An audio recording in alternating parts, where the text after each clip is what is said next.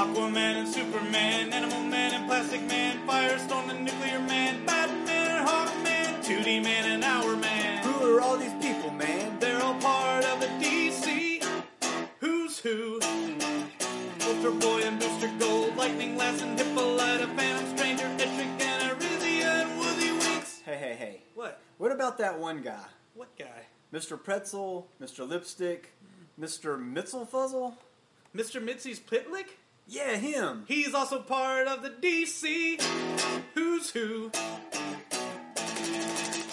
Hello, and welcome to the 15th episode of Who's Who in the DC Universe, a proud member of the Fire and Water Podcast Network. I'm one of your hosts, the Irredeemable Shag. Along with me, as always, is my co-host, the esteemed Rob Kelly. How you doing, buddy? I think it's amazing. I think everyone should appreciate, Shag, that we are doing the issue of Who's Who, all about Vertigo, DC's realm of dark fantasy, right around the time for Halloween.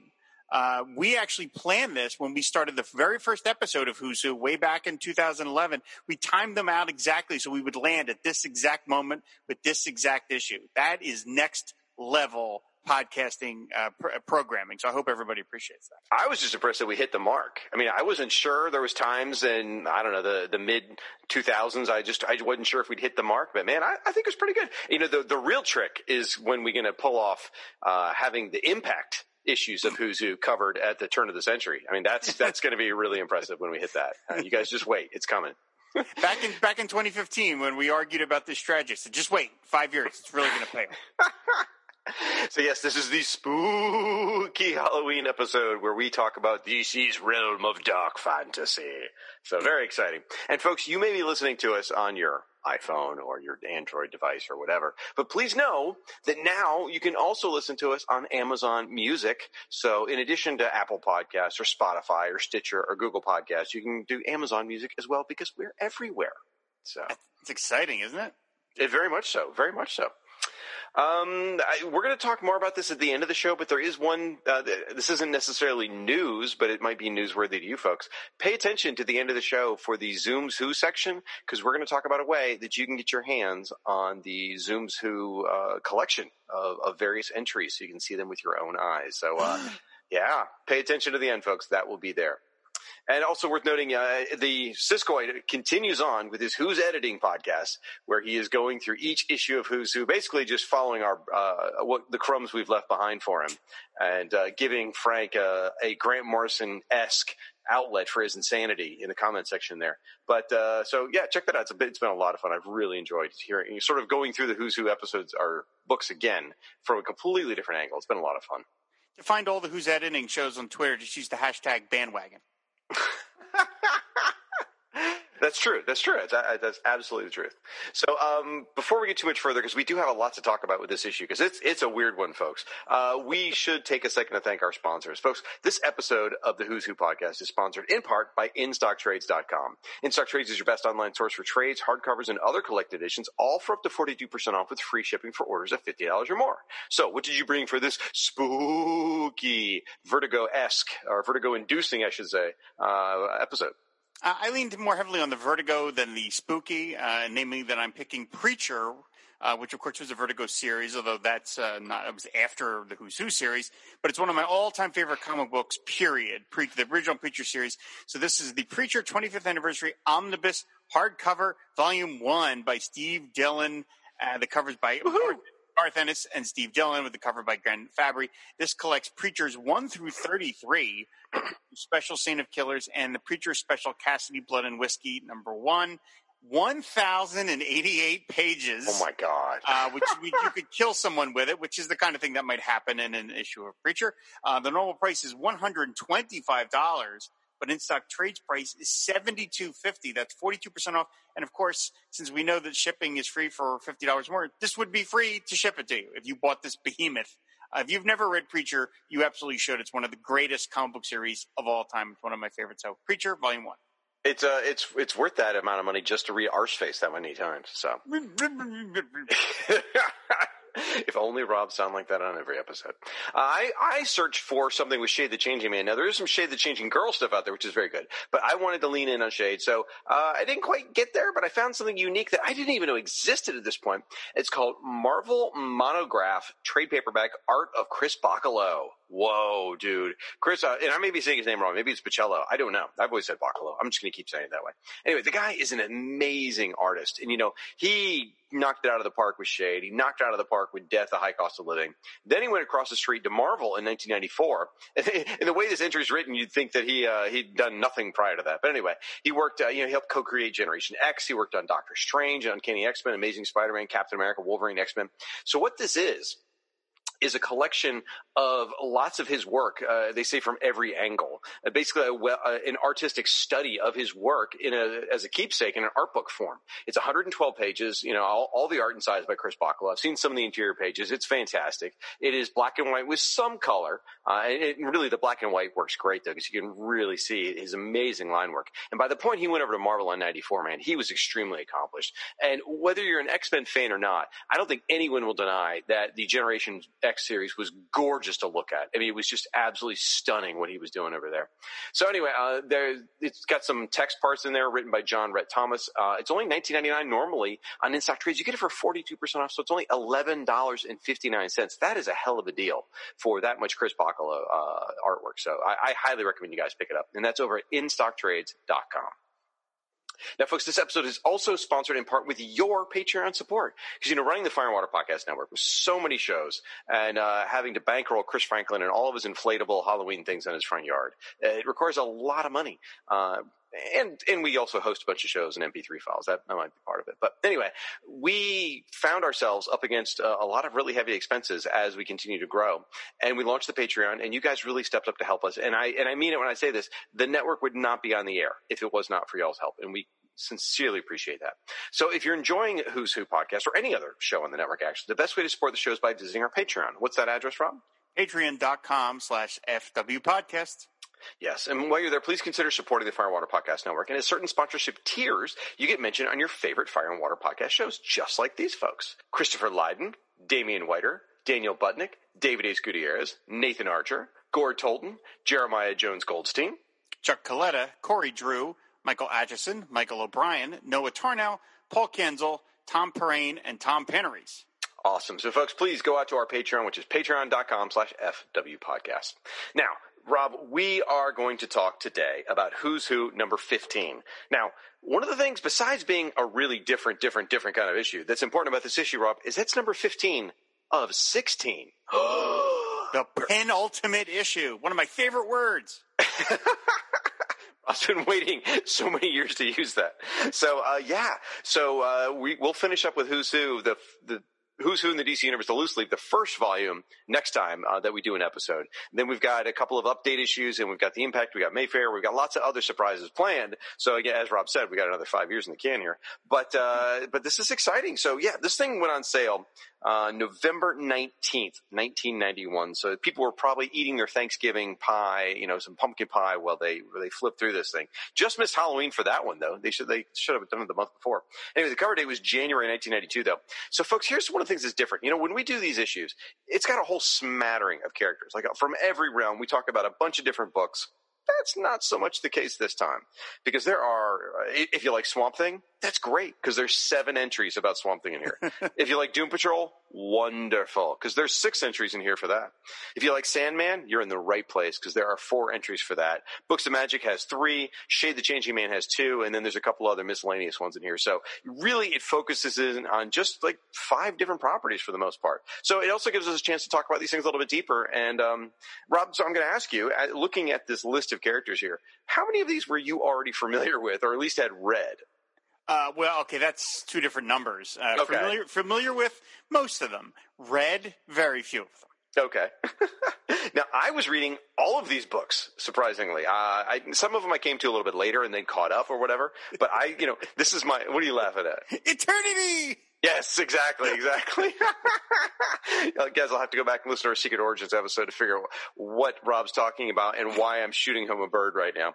But, so I was actually deep in my dark, I'm a grown-up phase of reading comics, man. I was wearing black, and I wanted to read grown-up comics. So I was reading all this stuff. And looking through the list of characters, I'm like, I know it. And I actually got to one, I'm like, I have no idea who the hell that is. So when we get to that issue, I'll tell you, the one character, I had no clue who that was going into this. Now, if I had a time machine, Oh, gosh. My number one thing would be, of course, to go back and kill Hitler. But number two would be to visit you in the 90s. Had a lot more hair. I can't. The thought that I will never get to experience that makes me very sad. You're so full of crap. Now, you mentioned Vertigo, and so we should mention that. So, yes, this is, again, cover dated January 1992. Now, Vertigo actually launched a year later. So, basically, what happened, Karen Berger got pulled in by the DC guys and said, look, take all these weird dark fantasy books that we've got and make an imprint and make comic grown up. And that's kind of how Vertigo happened. So at this point, I don't know if the germ of that idea was already there, but certainly, if nothing else, this Who's Who entry, clearly, the editors that were working at DC were able to see, we have a corner of books that are not like anything else. They sure carried the mature readers logo, but so did Green Arrow. But that in the question, but that didn't get folded into this stuff. So they recognized as early as here that something's different about these folks and that they should do something and collect them together. I actually kind of like the term dark fantasy. I don't know. It kind of resonates because it tells you how you feel. Dark fantasy is more of a descriptor for these sort of books, though. I thought that was pretty appropriate. Yeah, it could have. They definitely. This is the only time I can think of where it was called this. Maybe it was other places, but this feels like a very useful subtitle of what Vertigo means. Yeah, absolutely. So, all right, so our cover here, we're not going to talk about it exclusively because we'll get into it when we get to the entry, but it is the Doom Patrol by Richard Case. We'll spend a lot more time on that. I'm going to go inside of the letters page. So, a couple of letters worth mentioning, not a lot. They're fairly standard, nice. There aren't a lot of, excuse me, this is all wrong sort of letters. But there is someone does ask about Black Mask. And they say that Black Mask basically is not worthy of a Who's Who entry, which is sort of shocking to me because I've always sort of, in my mind, pictured him as a pretty important Batman villain. But at one point in history, he wasn't. The letters are fairly complimentary, and there is some discussion about classifications, like hero versus villain, people take an issue with Lobo being called hero, Supernatural gets brought up, and I only want to mention that because pretty much I hope you guys like The Color Purple, and I don't necessarily mean the movie, it's a good movie, but... Yeah, what, the movie? Yeah. But pretty much almost every single entry in this book, whether they're good or bad, has a purple border, so Rob's beloved border discussion won't get to happen as much as previous times. Oh, darn. Now, before I leave the letters page, I got one more thing to mention, but do you have anything on the letters page before we go, Rob? No. Okay. So I do want to mention they did tease in the letters page, and we're going to come back to this issue, this topic, is that next issue, Catwoman the Catwoman entry will be featured by, now they don't come out and say it, they talk about Wallcrawler, blah, blah, blah, but the Catwoman entry will be done by Todd McFarlane in the next issue. That's very exciting. So maybe we'll talk about that again towards the end of this episode. All right, let's get into it, Rob. Here we go. First entry, Abigail Arcane. So we are looking at, she didn't have a superhero name. We're looking at Abigail. And she is there by the swamp. She's by the bank. She's sort of lazily draping her hand through the water. It's a beautiful scene. You see, trees and vines and ferns and things around her. She's wearing just a, typical thing you see her wearing, her red t-shirt and cut off blue jean shorts. And if you're not familiar with Abigail Arcane, then come on, people, wake up. It's from Swamp Thing. And she's got her white hair with the black streaks. She looks very, very pretty. The thing that stands out to me the most in the drawing here are the use of the diagonal lines. It gives it a very sort of sketch quality, which I really, really like. I should mention, by the way, the art's by Stan Walk, and he is associated with Swamp Thing because he drew some of the early issues of the Saga Swamp Thing era. What do you think about the art? I think it's great. I think it's a terrific listing. A couple things. First of all, I love that Swamp Thing is not pictured. I think that's cool. Like, she just gets her own thing, which is I appreciate. The logo is awful. I don't know why they chose to. It's not a font this time, at least. Well, that's the funny thing is in previous issues we kept complaining that these superheroes get these boring typefaces, and then when you get a supporting character who could just get a typeface, they decide to go all logo on her, which is weird. So it seems inappropriate. I love the drawing by Stan Walk. I think it's great. The line work, you mentioned the line work. The heavy brush lines that you see on her arms and her legs and her hair to represent the shadows looming from the trees over. I feel as though that is Stan Walk purposely trying to emulate that look that John Toddleben brought to Steve Bissett's work. Because that was a touch that he brought to a lot of their work when they did Swamp Thing. And I'm not saying in any way that Stan Walk is ripping them off. I'm saying he's doing somewhat of an homage to making it look a little bit like their work, but his own definite style. I think it's a really nice piece. She's beautiful. She's a beautiful woman, but it's not TNA though. No, not at all. Like, it's just a very tranquil, nice picture. I think for a supporting character, to me it's one of the better listings because it's a dynamic image. for a character that, visually it's just a woman with white hair and shorts and a T-shirt. But again, as you say, everyone knows who she is at this point. She's been in what? 2 movies, 2 TV shows, and an animated cartoon? I mean, good Lord. Right, exactly. I should mention, I'm glad you kind of mentioned the TNA thing, because she has been used for that before. Yes. And she does wear Daisy Duke cutoffs, and yet here it's very demure. It's really well done. I especially like on the backside the profile picture. Yeah, it's a great shot. I don't know that it necessarily looks like Abigail and how I picture her, but it's beautiful. It's absolutely stunning. So, let's see. You mentioned you're glad the Swamp Thing wasn't on the cover. I wasn't expecting Swamp Thing, but I guess I was kind of expecting the environment to be reacting to her a bit, maybe. But either way, it works. It's just it's not what I quite expected. Either way. So, all right, yeah. So I'm not going to go into a lot of great length about her backstory, folks, because she's one of the most famous characters in the dark fantasy realm. You guys probably already know it. Rob rattled off all the movies and stuff like that. So I'm going to hit some of the high points here. She is Anton Arcane's niece, who is obviously Swamp Thing's main nemesis. We'll talk more about him in a bit. And she is known as Swamp Thing's unofficial wife. I was surprised to see unofficial. I thought they actually were considered legit married. But all right, so unofficial listed here. Her history is very, very complex and does go sort of this happened and this happened and this happened in the entry, which is not my favorite thing. But a couple of key points to walk away with is her father died and she was very, very young. But it turns out he didn't really die. Her uncle, Anton Arcane, put his body back together in a Frankenstein sort of style, in Patchwork Man sort of style, if you will.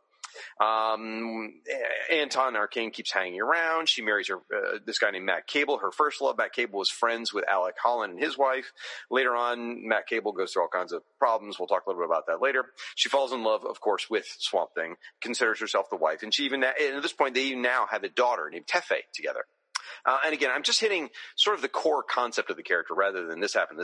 I did want to mention a few things. I mean, they've had so many great actresses play her. Crystal Reed played her in the most recent TV show. She did a fantastic job. Adrienne Barbeau, she played Alice, hold it together, Rob. I'm about to do the same in a moment anyway. She played Alice Arcane. Then Heather Locklear did play Abigail Arcane. And then Carrie Werrer, I don't know if I'm saying that right. Werrer, she played Abigail Arcane in the TV series. She was from Sliders and Remote Control before that, or after that, I guess. And then Tabitha St. Germain, who, if you look her up, she did the voice of Abigail on the cartoon. If you look her up on IMDb, she has done every freaking thing ever. Oh my gosh, her list of stuff goes on forever. So a lot of amazing people have portrayed her. I've never heard of that actress. Tabitha St. Germain? Yeah. I hadn't either. But once I looked at her IMDb, I'm just like, holy crap, she's done a lot. Okay. So, her border, she's one of the ones that's not purple. It's blue for supporting cast. And here the writer is Peter Sanderson. And her first appearance is Swamp Thing, the first series, issue number 2, all the way back to December 1972. And at this point, Swamp Thing was on issue 115, which is deep into the, into the series. And this is the Nancy Collins era, which was very much a very good horror gothic sort of era. That's when I started reading Swamp Thing, was during the Nancy Collins era myself. And if you want more on Swamp Thing, of course, we're going to be talking a lot more about it, folks. But you can check out Midnight the Podcasting Hour for some Swamp Thing coverage. Also, our buddy Ben Avery does this podcast called Swamp Things. And we'll save that for, never mind. We'll save it for the Swamp Thing entry. I had something else I was going to add, but it can wait. All right, up next is American Scream, which is, in fact, a font, not a logo. And this depicts a sort of twisted version of Uncle Sam. It's got the big American sort of hat with the red and white stripes and the stars and the blue border. He's got crazy white hair and a crazy sort of chin goatee thing. And hey, American Scream, Venom called and he wants his tongue back because his tongue's just sticking out all over the place. The art here is by Jamie Hewlett, who has done a whole bunch of really impressive shade coverage by this point. But I got to say, this is not one of his impressive pieces. It's a real disappointment, actually. I like the art. I mean, I like Jamie Hewlett. I'm a big fan. I do too. So it's just basically a portrait. There's not a whole lot to it. I like the insets, the drawing of him, I guess, grasping onto shade with his little bony hand, and then there's a picture of him longer with the hat on. I will say, though, it is sort of funny. It looks, talking about, oh, man, America is so dystopia in 1990s just seems so quaint now, doesn't it? That's hilarious. I hadn't thought of it that way. So I'll fill you guys in on who the American Scream is. I find this fascinating. This comes from Shay the Changing Man. And the gist of it is the sentient, insane personification of American culture. So imagine all the things about American culture, and imagine it becomes embodied in this horrible, malevolent force that's absolutely insane and is warping reality and projecting that madness all over people. It's all based on Americana. I'll give you an example in a minute. So here's the origin of it, though. So Shade himself is from this other dimension called Meta. Which is an extra-dimensional world. And there he's an agent of this. He's an agent, and this agency role is called the Changing Man. Well, there's other Changing Mans as well. And this other Changing Man was on a mission, and he was in this thing called the Deep Culture Tank, and he was exposed to an overdose of Americana, and it drove him absolutely insane. So as he comes out, all of this stuff just starts spewing out of his head. Just madness pours out of his body, and it becomes its own sentient, malevolent force. And that's what the American Scream is. And it makes its way to Earth, and it's here to spread the madness. And one of the ways it did, I just busted out my Shade issues last night and started rereading them. I'm on issue 3 right now, but. What in issue, like for example, in issue 2, what the American Scream does is he looks at America is so obsessed with the death of JFK. And so it goes to Dallas, the American Scream does, possesses some people there, and even makes this giant sphinx grow out of the square where Kennedy was killed. And it's a sphinx with Kennedy's face on it. And you know, the sphinx, ancient Egyptian sphinx, would force you to answer a riddle, and if you didn't get it right, it would kill you. Well, in this case, it's asking everyone who killed John F. Kennedy. And if you can't answer it correctly, whatever that correct answer is, it kills you. And so he's just maiming people throughout Dallas, this giant monster, and Shade is there trying to battle it. And it's really an interesting, fascinating story. And it's also very interesting to see that Peter Milligan's the guy who wrote this. So you've got a British writer sort of going through and exploring Americana. And so it's very interesting. It's a really good series. If I remember, I think Dr. Ange is also a big fan of Shade the Changing Man, if I recall correctly. But it's a really fantastic series, folks. I've never read, I was about to say I've read some of the issues, but I never read it regularly or anything like that. So I didn't know about any of that stuff. That does sound kind of interesting. I mean, all right, we're going to get to Doom Patrol, but let's just, everyone understands Grant Morrison's Doom Patrol. That it's just batshit crazy. And I've always felt, and boy, Paul Hicks is going to get pissed and Mike Garvey, but I always felt like Grant did a lot of craziness for craziness sake, like weirdness for weirdness sake. And Shade, it seemed a little, even though everyone claims he's a genius and all this, it feels like Peter Milligan's story was a little more calculated, a little more planned out, a little more purposeful with the Americana and the madness that Shade was battling. Because as you're following Shade and Kathy, who we'll talk about in a bit, they're very much real people. You have an anchor in Shade and Kathy as you're reading it. So the craziness, it doesn't just like make you feel like you're completely lost in what the hell's going on. So I don't know. If I had to pick between Shade and Doom Patrol, I'd pick Shade. So. Okay, so the border is black for villain. First appearance is Shade the Changing Man #1, which is the second series, not the original Steve Ditko one, in July 1990. That's interesting. There's no created by Steve Ditko here. Oh, well, it's American Scream. Never mind. We'll check when we get to Shade the Changing Man. Sorry about that. And the writer on this entry is Mark Waid. And right at this point, Shade the Changing Man was on issue number 19. So even though the story here says the Shade is still battling the American Scream at the time of this writing, it may be the case that at the time Mark Waid sat down and wrote this, but in actuality, the day when this Who's Who hit the shelves, they had just defeated the American Scream the month before. So, all right, moving on. Up next, Anton Arcane in an entry that would make the Human Centipede a little jealous. So, I mean, this is just gross, people. All right, so he's this giant, fleshy creature. He's got sort of an insectoid form, especially like the centipede body and the centipede legs, but it's all flesh colored. And he's got these spinal ridges that, like the backbone that stick up out of the body. His face looks like a lot like the Swamp Thing's face, except in flesh toned. With the weird sort of pulled up jaw, and the nose and stuff like that. And he's got one insect eye, and he's crawling around. It's really quite gross and disgusting. It's by Kelly Jones. It's effective, and it's expertly crafted and creepy as hell like it's supposed to, but it's still disgusting, I would say. My biggest question is, what is that fleshy thing laying on the ground under Anton Arcane that's not connected to his body in any way? What is that? I don't even know. I don't want to know. It's so gross. It's so gross. But again, it's expertly crafted. I mean, Kelly Jones drew the hell out of this thing. It's just really gross. the hell out of this thing. But I'm bummed. So, all right. So yes, Kelly Jones is our artist on this. Now, Kelly Jones had worked on Swamp Thing, not a tremendous amount at this point. He'd done some here and there, but I mean, I think everyone agrees Kelly Jones is sort of the logical successor to Bernie Wrightson. I don't think that's argued by anyone. So. When you get on the backside here, Anton Arcane does get a created by credit, Len Wein and Bernie Wrightson. Thought that was interesting that Anton gets that credit, but Abigail doesn't. It's kind of weird. But anyway, this is in all caps, the THE Swamp Thing bad guy, folks. I mean, no mistaking that. Swamp Thing may fight a bunch of different characters, but at the end of the day, Anton Arcane is always the bad guy that comes back. Some of the things in this entry that they talk about, he's been alive since World War I. He created these creatures called the Unmen back in World War II. He dealt with Hitler, all this kind of stuff. He is Abby's uncle, as we talked about, and he created the Patchwork Man. Now, what led him to this demonic-looking form, or monstrous form, is he tried to possess the Swamp Thing's body.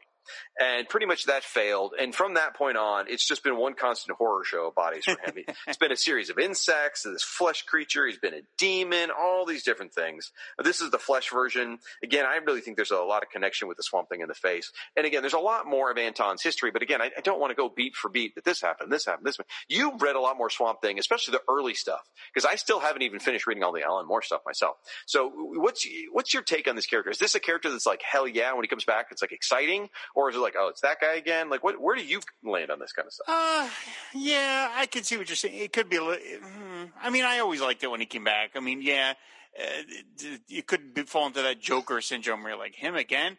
But Anton Arcane, I mean, I think the level to which Alan Moore specifically really took him was so amazing that you were like, this guy's so awful that I can see why you would just want to keep returning to him. I love the final paragraph in this listing where it says, after a short season in hell, Arcane was raised to the level of a low-caste tormentor by the demon lord Beelzebub. Given the recent upheavals in the structure of hell, Arcane's current location and status is unknown. I love the idea that there's this bureaucracy in hell, that it doesn't even end after you die and you go to hell. You still have to deal with red tape and politics and nonsense like that. That's just fantastic. Like, there's just, hey, Peter, what's happening? And it's in hell. Like, it just continues on forever. I imagine some of that is reference to two different things. One is in the demon, we even did an entry in Hell's Hierarchy not long ago. And then also, I'm not sure if Sandman had gone to hell and dealt with Lucifer at this point or not, but maybe that's maybe what it's referring to. It could be. I looked. It's written by. Oh, by the way, I went to meet Jeffrey Lang. Oh yeah, let's talk about Jeffrey Lang. I was like, who the hell is Jeffrey Lang? So I looked him up on Mike's Amazing World, and he only has like 3 credits. I know. And one is like a Star Trek comic from DC, and then 2 were. I think like an independent book, I think, right? Valiant Books or something, some independent thing, yeah. And that's it. And I was like, well, how the hell did he end up writing the listing for Anton Arcane? I have no idea. He's got a couple Swamp Thing entries, actually. So it makes me wonder if it's a pseudonym or if I don't know, the Swamp Thing editor was trying to cultivate someone who they thought maybe would take over after Nancy Collins, or maybe he was going to be an editor or something. It's very strange because he wrote a few of these. There's a few people that are kind of surprising writers as we get to. Thank you for bringing that up. I forgot to mention it. So we're going to run into this a lot, folks. Again, 7 different Swamp Thing characters in this book. So I'm not going to sit here and tell you can watch a movie, you can watch a cartoon, blah, blah, blah. It's all there. You got it. And I'm not going to say it's on, what issue they're on because I already covered it. All right, fine. It's issue 115. That's the last time I'm going to tell you that, folks. Quit asking. Jesus. All right. Up next is Black Orchid by Dave McKean. So it is a very, very purple, orchid colored entry. It's 2 images of the same woman, and you've got one in the background, towards the top of the page where she's turned sideways. She's got her eyes closed and her hair is flowing and sort of it's all purple except there's this white strip that goes from her eyes throughout her and it kind of joins in with her hair. And then there's another picture down towards the right-hand side where it's her. She's looking right at the camera. Again, that same white strip is across the eyes. And you see her holding up like a little globe. It's like any sort of Dave McKean piece. Dave McKean is all over the board. I shouldn't say it's like any piece because everything Dave McKean draws is different. In fact, if you ever look at Scott McCloud's Understanding Comics, they give a graph of where all the artists land, and Dave McKean's in every quadrant because he's capable of doing everything. In this particular one, it's sort of simplistic, and yet it's still beautiful. I don't know. It's hard to describe. I do love this entry quite a bit, though. I like Dave McKean's work for the most part. It's not very sequential. Sort of. I mean, he's That's really fair. better at sort of just painterly images. And my first instinct was to say, I wish this was a little more of a traditional Who's Who listing where you could see more of the character and get a better idea of what she is rather than this sort of very abstract interpretive thing. But then I realized, well, this is the Vertigo version. And if you want a great, more classic Black Orchid listing, go to the original Who's Who, because that listing was by Terry Austin, and it's fantastic. Well, there you go. You're trying to do something as different as possible. Yet the first appearance is still Adventure Comics 428. So they are saying this is the same Black Orchid, which is completely wrong. I mean, right. that is a complete mess up. That's in my notes too. That is not this incarnation at all. They don't even try and pretend in the story. Now that story is written by the way by Neil Gaiman and drawn by Dave McKean. It came out in 1988. It's the 3-issue miniseries. They never try and pretend that she's the same Black Orchid. Right. So this is just a mess up on editing style. Here's what that's got to be. So. All right, so some of the gist of this is there's a woman named Susan Linden, and she fell in love with a gangster and ultimately got her killed. That's the short version of that. Now, Susan had a childhood friend who was a brilliant botanist, and he spliced her DNA with some plants to create this new hybrid of a plant and human being. And that's how Black Orchid was created. And it goes on here about all the different things she gets involved with, some retribution and things like that, and her being... her body going through a bunch of changes. Anyway, the gist of it is it's a very Neil Gaiman story. It's sad. I've never actually read it. I'd be interested in reading it. It sounds like a very emotional and probably beautiful journey being by Dave McKean, but it is a very, very big departure from the previous Black Orchid and is very, very steeped in sort of the power of plants because she is very connected to botanical things, whereas some of the previous Black Orchids were not. She has powers like flight. She's super strong. She's resilient. And as we mentioned, she's a plant and human hybrid. Did you read that miniseries by chance? I think I got the first issue. And I will say, even though I do, like I just said, I like Dave McKean's work, I find him as a sequential storyteller to be a little bit of a grind. So I don't think I continued on with it. Well, it was 1988. I mean, it was still early days for Dave McKean to become who Dave McKean would become. So it may not have been, some of his rough stuff too. So at this point, you've got this one entry is written by Mark Waid. By the way, the border is surprisingly purple. And first appearance does, as Rob indicated, is not quite the right one. But if you want more on Black Orchid, you can check out Batman Brave and the Bold, the cartoon. There was some appearances. Now, I don't think it was this version. I think it was the other version. And also Justice League Dark has had some appearances by Black Orchid. I don't know, again, which version it was, but I suspect it's probably not this one. And then after, I should mention, once Vertigo got rolling, there was actually a Black Orchid Vertigo series for a while. So based on this incarnation. All right, up next, Cliff Steele. Here's one everybody knows, folks, from the Doom Patrol, and his entry does get the Doom Patrol treatment, where you've got that vertical sort of white, column, if you will, and where the name Cliff Steele is in there. And it's just I love this image. I think that Richard Case absolutely killed it. You've got the very modern version of Cliff Steele. I'm trying not to say Robot Man because he doesn't go by Robot Man at this point. Anyway, very modern Doom Patrol version, Grant Morrison version. So he's got the giant shoulder pads and the big brawny arms with giant bolt holes and stuff like that, and the shit kicker boots, and he just looks totally cool. And he's sitting there holding, in a very Macbeth sort of way, one of the old Robot Man heads from his previous bodies, and littered around the ground all around him are all these various parts, arms, and heads of various Robot Man bodies. In fact, one of them, the one in the very forefront's even got the number 82 stamped on it. So you're like, oh my gosh, how many of these things are there? I'm looking, I'm trying to see where the Joe Staton version is it got to be in there somewhere, right? I would think, but oh well. Yeah, I'm sure it is. Yeah. So they do. I should ask, what do you think of the entry? I'm sorry, the artwork. I think it's great. I think it tells a story. And it gives you some understanding of the character, that he's contemplating his humanity, while he's laying or standing amid, the 500 versions of his body that have existed to this point. So I think it's a really clever image. It almost sort of hints crawling from the wreckage, if you will. Right. So, very industrial too. There's all this machinery works in the background. Looks absolutely. Richard Case killed this, man. It's so good. All right, so they talk about how he used to go by the name Robot Man, absolutely, and he was. I'm not going to talk a lot about this because he's pretty well known. I think at this point, race car driver, had a horrible accident, gets his brain put into the body of a robot, gets recruited by the chief to join the Doom Patrol.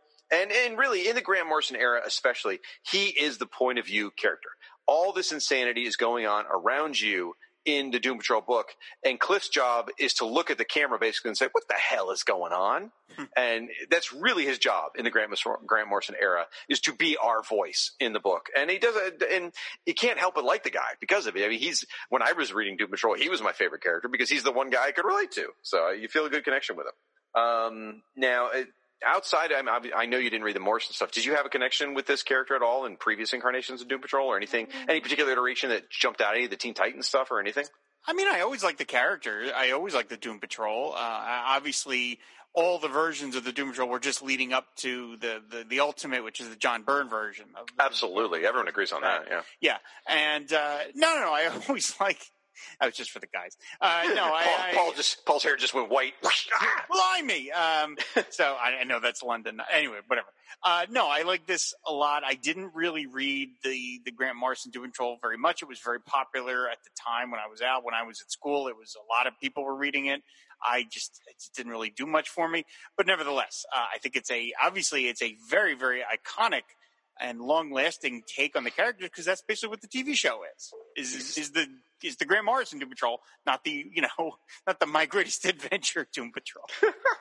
Absolutely. I mean, who would think that, of this book that we're going through, this dark fantasy realms of stuff, the most popular characters are, seems pretty obvious. Swamp Thing is the most popular, but then John Constantine's pretty darn popular. I mean, he's had movies and TV shows too, and Cliff Steele from the Doom Patrol. I mean, how interesting is it that they've broken through? So, wow. I will say one just other thing about that. I was leafing through the iconic 1982 DC Style Guide, which everyone knows, featuring all the artwork by JLGL, PBHN. And there's a page on it which features color swatches of all the different characters that basically, like this is the Superman red, this is the Batman blue, this is the Aquaman orange, yada, yada, yada. And it has all these full body shots of about 36 of the most iconic, most famous DC characters, all standing in a line, showing you that, where the greens go with, so you all know the usual suspects: Superman, Batman, Aquaman, Green Lantern, the Teen Titans. But in that little drawing is Robot Man from the Doom Patrol. He's the only member of the Doom Patrol that's there. And it was just I imagine it had to have been because he had just appeared in New Teen Titans, and New Teen Titans was a popular book, but I just thought it was funny that Robot Man makes the DC Style Guide book? Really? That's kind of amazing.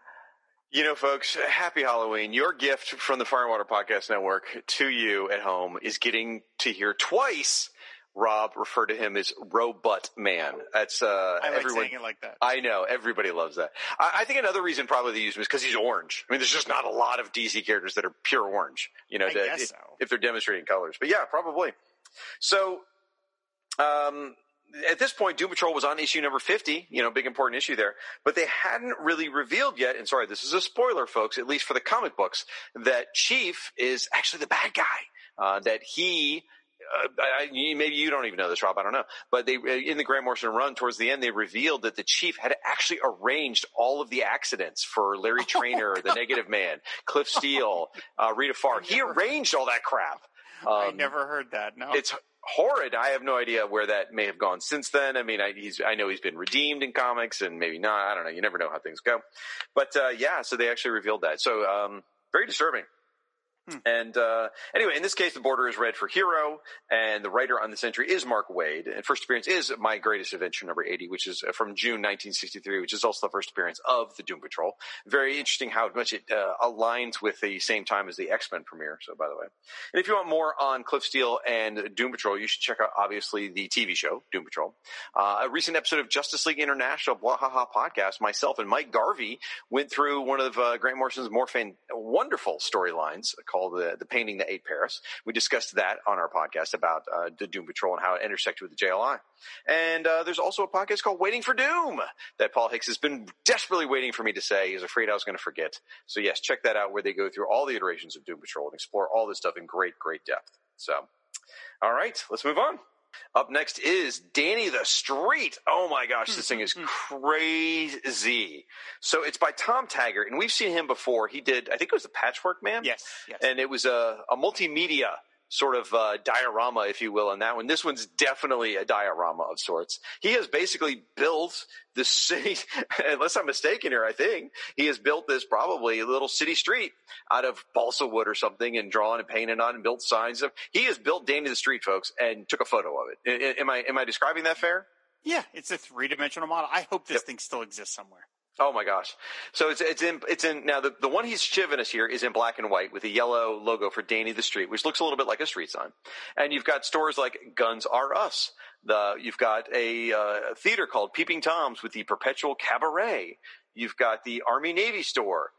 You've got Knife World. So if you're noticing a trend there with guns and knives and army and stuff like that, that comes into play in just a minute here. Because there's also lots of like hearts and lace and frilly streamers and stuff that are here, and lots of pretty plants. Because Danny the Street is sentient. So this road is actually sentient. And it's also a transvestite. And I kept scratching my head going, how is a road a transvestite? I don't get that. And that's what they're talking about, because there are things like gun shops and knife shops and Army Navy, but it's all dressed up with, well, this is black and white, but it's dressed up normally in pink and lace and flowers and hearts. So it's very macho stores dressed up in very frilly, what would normally be defined as, at least in then, not feminine sort of decorations. So they considers himself a transvestite. Now, if you're not familiar with Danny the Street, Rob, this thing's going to blow your mind. So it is a mobile street. This street actually moves. Like in the middle of the night, it will transport itself from wherever it is to another city. It'll find a way to sort of wedge itself into a city block. And it just lives there in that city, and people come and live there and roam and do different things. It warps space to do this. And it becomes part of sort of the fabric of that other city. And it goes from place to place. It travels around. And at this point in history, it typically returned to Sarah Furness, which was a writer and a good friend of Danny the Streets at that point. And unfortunately, the men from nowhere, who we'll talk about a little bit later, come to attack. And the Doom Patrol defend Sarah. And so the Doom Patrol befriends Danny the Street. And Danny the Street becomes the headquarters of the Doom Patrol. So as it moves around, the Doom Patrol sort of goes with it. So the Doom Patrol now have a mobile headquarters, which goes where it needs it to. And Danny himself Danny communicates by forming words on signs or like in smoke coming out of a manhole cover and things like that. That's how Danny communicates. This thing is an absolute head trip. And the images on the back are just totally awesome. There's a fantastic, it shows the front of a gun shop, right? And you see all these guns. It says 25% off, but they're all on like frilly lace and doilies and hearts and stuff like that. And there's like a have a nice day sign. And then Tom has built a little robot man, like homemade Mego. He's kit bashed it's like a little Mego Doom Patrol, yeah. It's a fantastic. Oh man. So this has got to be like, oh, by the way, I got to mention the category. It's green for geography, but it's listed as sentient geography. I love that. So what do you think of this insanity, man? It's fun. I'd heard of Danny the Street before this, and I had actually met Tom Taggart at a convention at one point, and we talked about his work and stuff like that. So I was familiar with this. I like it. I am confident in saying that this is the only time in Who's Who that you will have a base of operations be the base of operations for the character that just preceded it in Who's Who. Because Cliff Steele's base of operations in the previous listing is Danny the Street. That's true. Okay. Here's Danny the Street. So there you go. Yeah, I mean, it's a fun idea, and I like that they did a 3-dimensional piece and they photographed it. I don't know why it's in black and white, but maybe they waiting for Doom guys can explain that or something. But other than that, I think it's great and it's funny. And I will say, having to put sentient geography as the border to me just underscores why this whole notion of borders were silly. Oh my gosh, no! They did that to celebrate it and be fun. Oh, you're such a pain. Okay. So you just made me think of something. Now I got to talk about it. Anyway, before we leave Danny the Street, I will say this is absolutely charming. Charming is the word for this entry. It is wonderful. It's joyous. I remember when I read Doom Patrol. Yes, Cliff Steele was my entry point and my POV, but I love Danny. Every time Danny showed up, I was so excited. I absolutely love this character. So the borders, I just completely forgot. In my Who's Who binders, what I would do is alphabetizing. I'd alphabetize everything by people's either the superhero name or their last name. So if it was like, I don't know, Lois Lane. Lois Lane would be under Lane, not Lois. Anyway, so also what I did was, because I was so enamored with them, I had 2 sections with little dividers in the back just for Vertigo characters. And then I called it Vertigo, so I must have done that after 93. And then I had another section for Legion of Superheroes. But I actually had all my Vertigo stuff together, so it was very easy to go through and find them all for this episode. So it was nice. All right, let's move on to the Doom Patrol. Here we go. So this is the same as the cover. The coloring's slightly different. I think the coloring here is a lot better, actually. So you've got Cliff Steele, who's looking all tough, and he's got his industrial strength shirt on with his giant shoulder pads and everything. You've got the Chief in the foreground, who's clearly sitting in his chair. You've got Crazy Jane, or Jane is probably the nicer thing to say. She's sort of got her head tilted to try and look weird. You've got Dorothy Spinner, who's, I assume, praying, and she's got either a very intense look or smile. I'm not quite sure. You've got Rebus, who is pointing at Cliff Steele or something. You've got Rhea Jones in the background, and you've got Josh Clay. I keep trying to call him Tempest. You got Josh Clay in the background, sort of peeking around the corner of Rhea Jones, and it's got the Doom Patrol treatment with the vertical white box and the Doom Patrol logo there. So what? By the way, it's by Richard Case. If I hadn't said that, and you got some little clocks and pressure gauges back there too. So what do you think of this one, man? I mean, I think it's good. I mean, the design of it there's not really any design. It's just kind of all the characters smooshed together. I maybe wish it had been a little more of a sort of a coherence, either have them all separated or put them together like they are all standing in the same place. But this is just kind of like a collage almost, which just doesn't do a whole lot for me. But as we've already talked about, I like the design conceit that Richard Case came up with, that everyone gets this banner strolling down. And I wish they had maybe done that for all the teams in some way, coming up with some visual motif to group together the Teen Titans or the Justice League or whatever. Mm-hmm. So that's neat. But yeah, otherwise, it's cool. I mean, like I said, I've never read any of these comics, but obviously it's one of the more popular reinventions of these characters, because that's almost the version anybody knows now is this take. Yeah, so it's sort of like Alan Moore when he re-envisioned Swamp Thing. I mean, that version has stuck. Yeah. Regardless of what people do, it always finds its way back to that iconic, incarnation. Same sort of thing with Doom Patrol. I love this image. I especially loved it at the time because you didn't really see them as a team very often, because that's not really how they operated as a team. They were all independent characters who did work together, but there's so much personalities and stories and stuff going on. They didn't ever we're the Doom Patrol. It wasn't that. So it's kind of nice to see this sort of membership roll call. Exactly, right. And I do like there's some nice edging. Like Rhea Jones has got this purplish violet border around her, whereas Crazy Jane has like a lilac one. Dorothy Spinner's got a gray sort of or a stroker, maybe you call it, around there. On Photoshop is what you would call it. Yeah. And Rebus has got a green one. It just looks sharp. It makes him pop, I think. Looks nice. I do like the inset pictures quite a bit in the back, because you've got at the bottom, like the original Doom Patrol with Robot Man and Elastigirl and Negative Man and the Chief. And at the top, you've got the current Doom Patrol, and Rhea Jones's butt, by the way.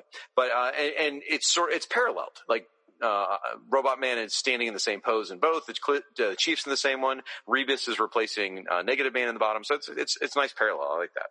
So the entry goes into, and I'm again not going to spend a lot of time on it. Everyone knows who the Doom Patrol is by this point. If you're listening to this podcast, you must, I'm sure. But it talks about the original Doom Patrol, how they were formed, how the Chief brought them all together. And no, he's not a Professor X ripoff, as some people might think. And then talks about how they all died when General Immortus blew them up, so they saved that small town. Then how the new Doom Patrol was put together by Celsius, and then eventually talks about how you get to the Morrison run there. And it's a nice piece. And again, it's a nice recap of the history of the Doom Patrol. And it's written by Robert Greenberger. He did a nice job there. And border is red for Hero Team. And at this point, Doom Patrol, as I said, was on issue number 50. Anything else before we close this one out? No, we have a lot more Doom Patrol to get to. Yes, we do. So we're going to keep going, folks. Now we get to Doom Patrol's Rogues Gallery. Okay, so this is by Simon Bisley, and they have several characters here that are displayed. We've got the Beard Hunter, Red Jack, the Scissormen, and Shadowy Mr. Evans. Now, I read Grant Morrison's Doom Patrol. It has been 30 years since I've read it. I remember the existence of the Beard Hunter, and I remember the existence of the Scissormen, and I don't remember any of this other crap. And I appreciate a lot of the different things Simon Bisley has done over the years and what he can do. This doesn't do anything for me. The Beard Hunter is a pretty good physical form. He's got this red bodysuit with a skull, and he's blonde, and he's in the foreground. But then the rest of it, I mean, it's just weird craziness. This is where we get to weirdness for weirdness sake. That really bothers me. This is the stuff that I think turns people off of Doom Patrol. Does this pique your interest at all? It doesn't pique my interest, but I actually kind of like this listing because I think Simon Bisley is letting his inner Ralph Steadman flag fly, where he's just going crazy. I love the inset panels on the back where you've got that, I guess, like that dog. I don't know what that the dog looks like. It's something from kind of, again, a combination of Ralph Steadman and that one artist from Mad Magazine. I forget his name. And it's like he's stretching across the 3 panels. And then the Doom Patrol Rogues Gallery typeface is absurdly small. I mean, it's almost like a parody of these typefaces of like the logo is literally like 6-point type just stuck up in the corner. So it is purposely very, very bizarre. It's an arresting image. It's, again, there's no real design. It's just a giant mess. It feels like it's, supposed to be representing kind of madness, which I think is good. And I like the artwork. I like Bisley's artwork. But I mean, again, if you're someone who's never read Doom Patrol, is this going to make you want to read it? Probably not. Yeah. So the entry for the Beard Hunter, this is written by Mark Waid, by the way, is actually really clever. It's very funny. It's a well-toned and extremely well-oiled. Ernest Franklin spent his days in his bedroom pawing over wrestling magazines. But by night, a hair's breadth from insanity, he prowled the streets. It's got a great flavor to it, the Beard entry. Beard Hunter part of this entry. So it's a lot of fun. The Scissormen are very well recalled. They were part of the Crawling from the Wreckage storyline, which was the big sort of Grant Morrison launching point. The other ones just don't stick with me, so I'm not going to spend a lot of time on them. My issue here is, if this is Doom Patrol's Rogue Gallery, it's sort of disappointing to me that it doesn't cover any of the Rogues Gallery prior to Grant Morrison taking over. I feel like it should. I know the Brotherhood of Dada, which is another Grant Morrison one, had its own entry. But there's General Immortus could have been in here, or any of the other ones. Mr. Mala. Yeah, exactly. I know they were probably featured in, I don't know, with the Brotherhood of whatever they call them, the new Brotherhood of Evil. Yeah. So I don't know, but Society of Sin, I'm sorry, is what it was called at this point. But anyway, it just doesn't thrill me. I'd be interested to hear what Paul and Mike think about this entry. Maybe they love it. It's quite possible, and maybe I'm just out of line. So. Borders black for villains, and it does give you the first appearance of each one of the characters listed in there. Doom Patrol 45 for the Beard Hunter, so he was pretty recent. Red Jack goes back to Doom Patrol number 22, and Scissorman is number 20. Now, Crawling from the Wreckage started with issue number 19. Then you get Shadowy Mr. Evans number 47, which is also at this point very, very recent. All right, now we're going to move on to the Dreaming. So this is drawn by Mike Dringenberg. I'm sorry if I mispronounced that name. I really try. I really do. It's kind of a map. It's really interesting the way he's done it. I mean, you've got the compass rose. You've got sort of indicators of where certain things are. I really like this entry. It's also got some weird sort of, I assume that's statted in the clock and the statue in the background. I think those are stats. So I don't know. What do you think of this one, man? It's fine. Like I said, I can remember when I saw it, I didn't understand any of it, and just kind of was like, okay, whatever. I mean, I have a better understanding of it now since I have read Sandman since then. But otherwise, it's an okay image. I mean, it certainly is suggesting the weird, contourless world of Dreamland. So it makes sense. I like the ocean, how it looks like almost like someone folded up a map. So rather than just smooth water, it looks like it's got folds and crinkles and stuff in it. So I think that looks really cool. It's referred to as Oceanus Incognita. So it's nice. So the Dreaming is a place. It's geography for Green Border here. And it does get a created by Neil Gaiman, Mike Dringenberg, and Sam Keith. And essentially, and I'm going to steal some of their words here, it is a realm comprising tales and nightmares woven on the fragile loom of sleeping minds. And what that means is it's when you go to sleep, you go to the Dreaming. But at the same, so the Dreaming is a place in in the sleep dimension, or if you will, whatever you want to call it. But at the same time, when you dream, you're creating parts of it. So there's a lot of the Dreaming is created by people as they dream and just vanishes when the dream's over. But there are certain places that are constant. For example, Morpheus or Sandman, whatever you want to call him, his palace is part of the Dreaming. The House of Mystery and the House of Secrets, which are, of course, run by Cain and Abel, is permanent. The Fiddler's Green is a permanent piece of geography. The Gates of Horn and the Gates of Ivory are both there. The Cave of Eve, which is known as the Raven Woman's there. And you've got other residents like Lucian. The entry talks about Lucian, who works for Morpheus. You got Matthew the Raven, who works for Morpheus as well. And what they talk about is the Dreaming as a location was where he operates. It's where Sandman, his realm. But when he got kidnapped by a crazy dude back in the 1930s or something like that, he was trapped there for 70 years. And during those 70 years, the dreaming did fall into disrepair. And that's what the first few storylines of the Sandman comic are about, is him trying to get his items of power back and him trying to put the dreaming back in order. That's where you get all that stuff with the Brute and Glob and all that, and the Corinthian and all those story points. And it really made for very, very compelling reading, especially those early stories when it was still borderline horror and borderline fantasy. Made a really, him putting the kingdom back together, I always thought was very, very interesting. So, first appearance is Sandman number 2 in May 1989. Anything else before we move on? No, let's go on to The Endless. Da-da-da. So this one is another piece by Mike Dringenberg. And this shows the 6 members of the Endless that are known, because there is a 7th one that's unknown at this point. And they are sort of in a shadowy background. There is Dream there over on the right, and you've got Death there as well. You've got Delirium, and you've got Desire and Despair and Destiny, and then a dog who Delirium has brought to the party because she's just weird. What do you, and by the way, the logo is like someone cut out, so it's a font as far as the Endless, but someone's like cut it out of newspaper and glued it up there, which looks really nice. So what do you think of this image? It's a nice piece, but it kind of reminds me of the album covers you would have seen in like the mid-'80s English electronic bands. You know, just as a look to it, it's like the Endless Architecture and Morality or something like that. They just look like that kind of band, but otherwise it's a nice image. And of course, you know, it's kind of fun that all these are new characters except for Destiny, right? Which was an old DC character, which I kind of like that, you know, Neil Gaiman felt very free to graft in, you know, parts of the DCU into this world. So that was fun. Well, and you're right. As far as album covers goes, you kind of hit that on the head because, you know, they're all white and gothy looking, and they all have that disinterest look on their face. You know, so like very much like a band cover. Now they would go on to produce an Endless poster, and I can't remember. I can't remember if it was by Bacala or it was by Dringenberg, but I had that thing hanging on my wall for years. It's very similar to this. I don't know any other way to say it, but it's very similar, but much better. It was, you know, this is still early days as far as Dringenberg's art style with Sandman, and by then, again, whether it was Bacala or Dringenberg, I can't remember, but it evolved quite a bit by the time they did this poster. It's a very iconic poster. You guys have probably seen pictures of it at various places. I want to say, I think, didn't the girl Roseanne have a Sandman poster on her wall, maybe? Yes, she did. You're right. Yeah. Darlene. Yeah, I think she had the Endless poster that we're talking about. So anyway, so the deal here is there's 7 beings, right?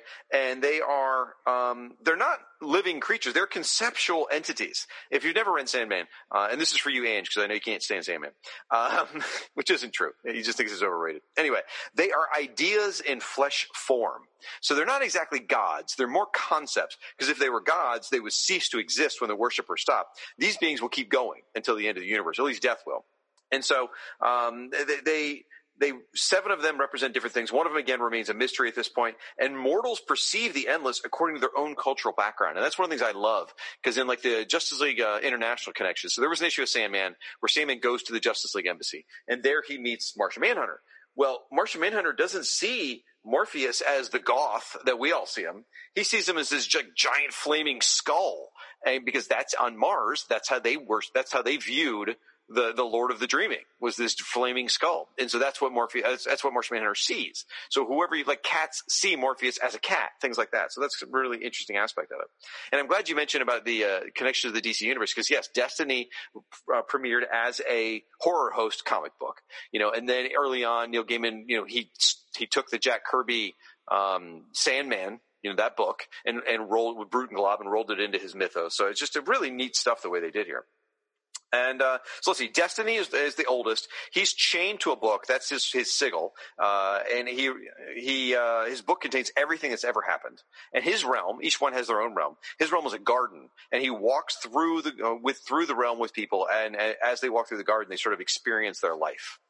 Death is this young goth girl. Her sigil is an Ankh, and she visits every single person as they die. And issue number 8 of Sandman. If you've never read Sandman, just read issue number 8, the introduction of Death. It is so good. And one of my favorite lines in that one is in that book, where she says she goes to a baby who dies, and the baby whose soul can speak, and says, you know, why? I'm only a day old. Why are you taking me now? And she goes, you get the same as everyone. You get a lifetime. And that's always stuck with me. I've got it on a T-shirt. It always meant something to me. So it just makes a lot of sense. Anyway, so she visits everyone as they die, and she will be there at the end of the universe. She says her job is to lock up the place and turn off the lights as she leaves. So. Then you've got Dream, who's Morpheus or Sandman. Then you've got a third mystery brother who they at this point they had not been in contact with for centuries. And I'm not going to spoil it in case you guys are reading Sandman at this point. Then you've got Desire, who appears as both male and female, and she's pretty much I say she, but Desire is every being's object of desire. It's just sex in a package there. You just can't resist it. Despair is this person who's all curled up and sort of horrific looking and is miserable. And an interesting thing about her realm is that it's all windows on her side of it, but in our world, it's represented by mirrors. So when you look in the mirror and you don't like what you see, you're seeing despair, which is kind of I thought that was really clever on Neil Gaiman's part there. And then Delirium, who before becoming Delirium had been Delight. She's mentally and emotionally disturbed. Now, each one of these characters have a realm, have a gallery in their realms where they can call upon their other siblings. And the writer here is Peter Sanderson. I mean, that must have been a mountain to climb for him. Poor Peter Sanderson has to pick up the first 34 issues of Sandman, because that's where they were. It was on issue 34, and figure out how the hell he's going to describe these creatures and beings without Neil Gaiman's, pen. That had to be challenging. And this is, of course, purple for Supernatural. And at this point, as I said, Sandman number 34, that is in the middle of the Game of You storyline. All right, up next, oh goody, we're back on the Doom Patrol. It's Flex Mentallo, Hero of the Beach, drawn by Ken Steacy. And this character is, without a doubt, a tribute to the Charles Atlas comic book ads. I mean, they don't even try to hide it. And here you've got this giant muscle-bound Charles Atlas-looking guy, and he's on the beach in a very, just like those Charles Atlas ads, and you see the girls there in the bikinis and the guys and the sand and all that jazz. And he's flexing his muscles, and above him it appears, Hero of the Beach! And one of the girls is going, sigh. She probably learned that from Rob Kelly. Sigh. It's Flex Mentallo. So, what do you think of this one, buddy? I mean, I know nothing of this character outside of this listing. I've never read a comic book with him in it. But I love the artwork. I love Ken Steacy. I'm a big fan of his. I think it's fun that his name is not the sort of logo. It's Hero of the Beach. I mean, right. You say he's obvious. I mean, and he is. He's a parody of the Charles Atlas ads. But there's this sinister cast to it because he's got studded bracelets and sort of like Nazi shit kicker boots sort of thing. Not the blending those two things. Nazi boots or shit kicker boots, excuse me. But he's got those, curb stomper boots, let's say. So to me, when I saw this image, I'm like, okay, obviously it's meant to be this, this stark, divergent idea of this sort of genial muscle guy, but yet he looks like somebody that might beat your ass or something. So I don't know. And then they're getting Ken Steacy to draw it, and especially I love the two tacks that he takes, because Flex Mentallo is drawn within an inch of his life with all these details and muscles, and he's got veins popping out of his, and then the people in the background are drawn as simply as possible. They look like they popped right out of the Charles Atlas ad. Oh, I didn't even notice that. Yeah, you're absolutely right. Yeah, very simple line work, and like even the blankets just got some sort of statted in bubbles and stuff like that, and the bikinis. Oh, that's great. So you're going to love this, Rob. See, you like the Hero of the Beach logo above his head? That's actually one of his powers. He flexes, and the words Hero of the Beach appear above his head. That is actually a power. It does say the hero halo and the powers of weapons. Exactly right. So he is the psychic manifestation of a superhero comic book story, is the gist of it. The psychic powers of this young boy gave him form and substance. In fact, implanted him with false memories. Flex Mentallo believed he was this hero of the 1950s, and that he was, a well-known superhero, a team member, a husband, all this stuff. He believed all of this to be real, but in reality, he was created by this little kid who, with psychic powers. And he came into existence as fully formed as far as Flex was concerned, with memories, but none of it was real. So Flex goes through troubled times, and eventually what's going on here, the men from nowhere, they're coming up. We're getting to them. But they're a group of people that are trying to make things normal, at least is the way they view it. And Flex Mentallo is certainly not normal. And one of the things they get their power from is the Pentagon. The actual shape of the Pentagon building is part of what powers these people. So Flex Mentallo is using all of his really weird-ass powers. He is, I kid you not, trying to turn the shape of the Pentagon building into a circle. That is his objective. That will break the power of the Men from Nowhere. Yeah, it's Grant Morrison, folks. Anyway, he's super strong. He's super tough. He can read minds. He can see the future. He's got this hero halo that we talked about here at the beach and all kinds of stuff like that. It is a weird-ass character. But it's pretty funny, though. I mean, you can't deny, just even that image alone is pretty hilarious. So it's written by Mark Waid, and the border is red for hero. And first appearance is Doom Patrol number 35. So he had only been around for about 15 issues at this point. Up next, movie star, TV star, John Constantine, the Hellblazer. Even my wife knows who this one is.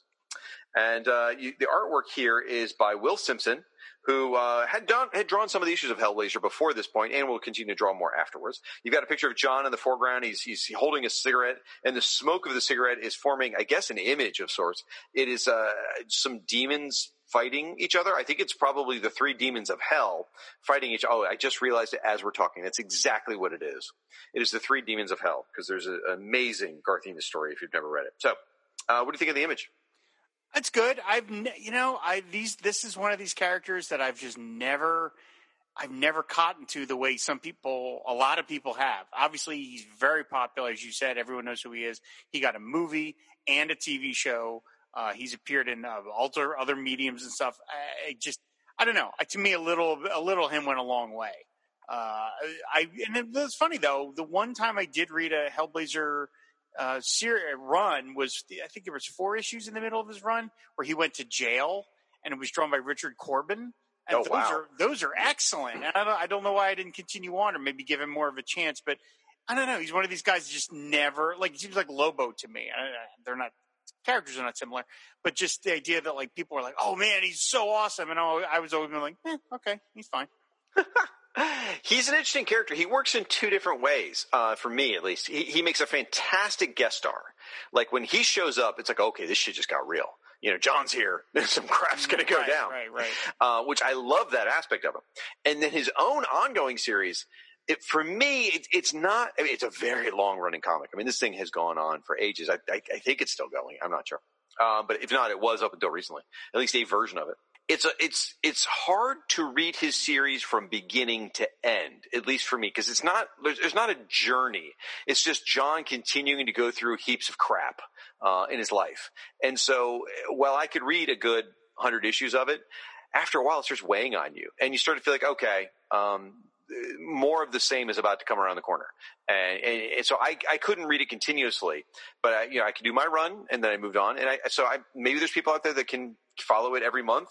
But for me, I think it's a good thing for people to have their era, if you will. So getting into this, once again, Jeffrey Lang wrote the entry. Very strange. Don't know what that's about. So he is 5'11", 150 pounds. Rob, I know you love that. That's insane. He was modeled after Sting, and Sting is very tall and very skinny. So that I actually kind of buy for once. Okay.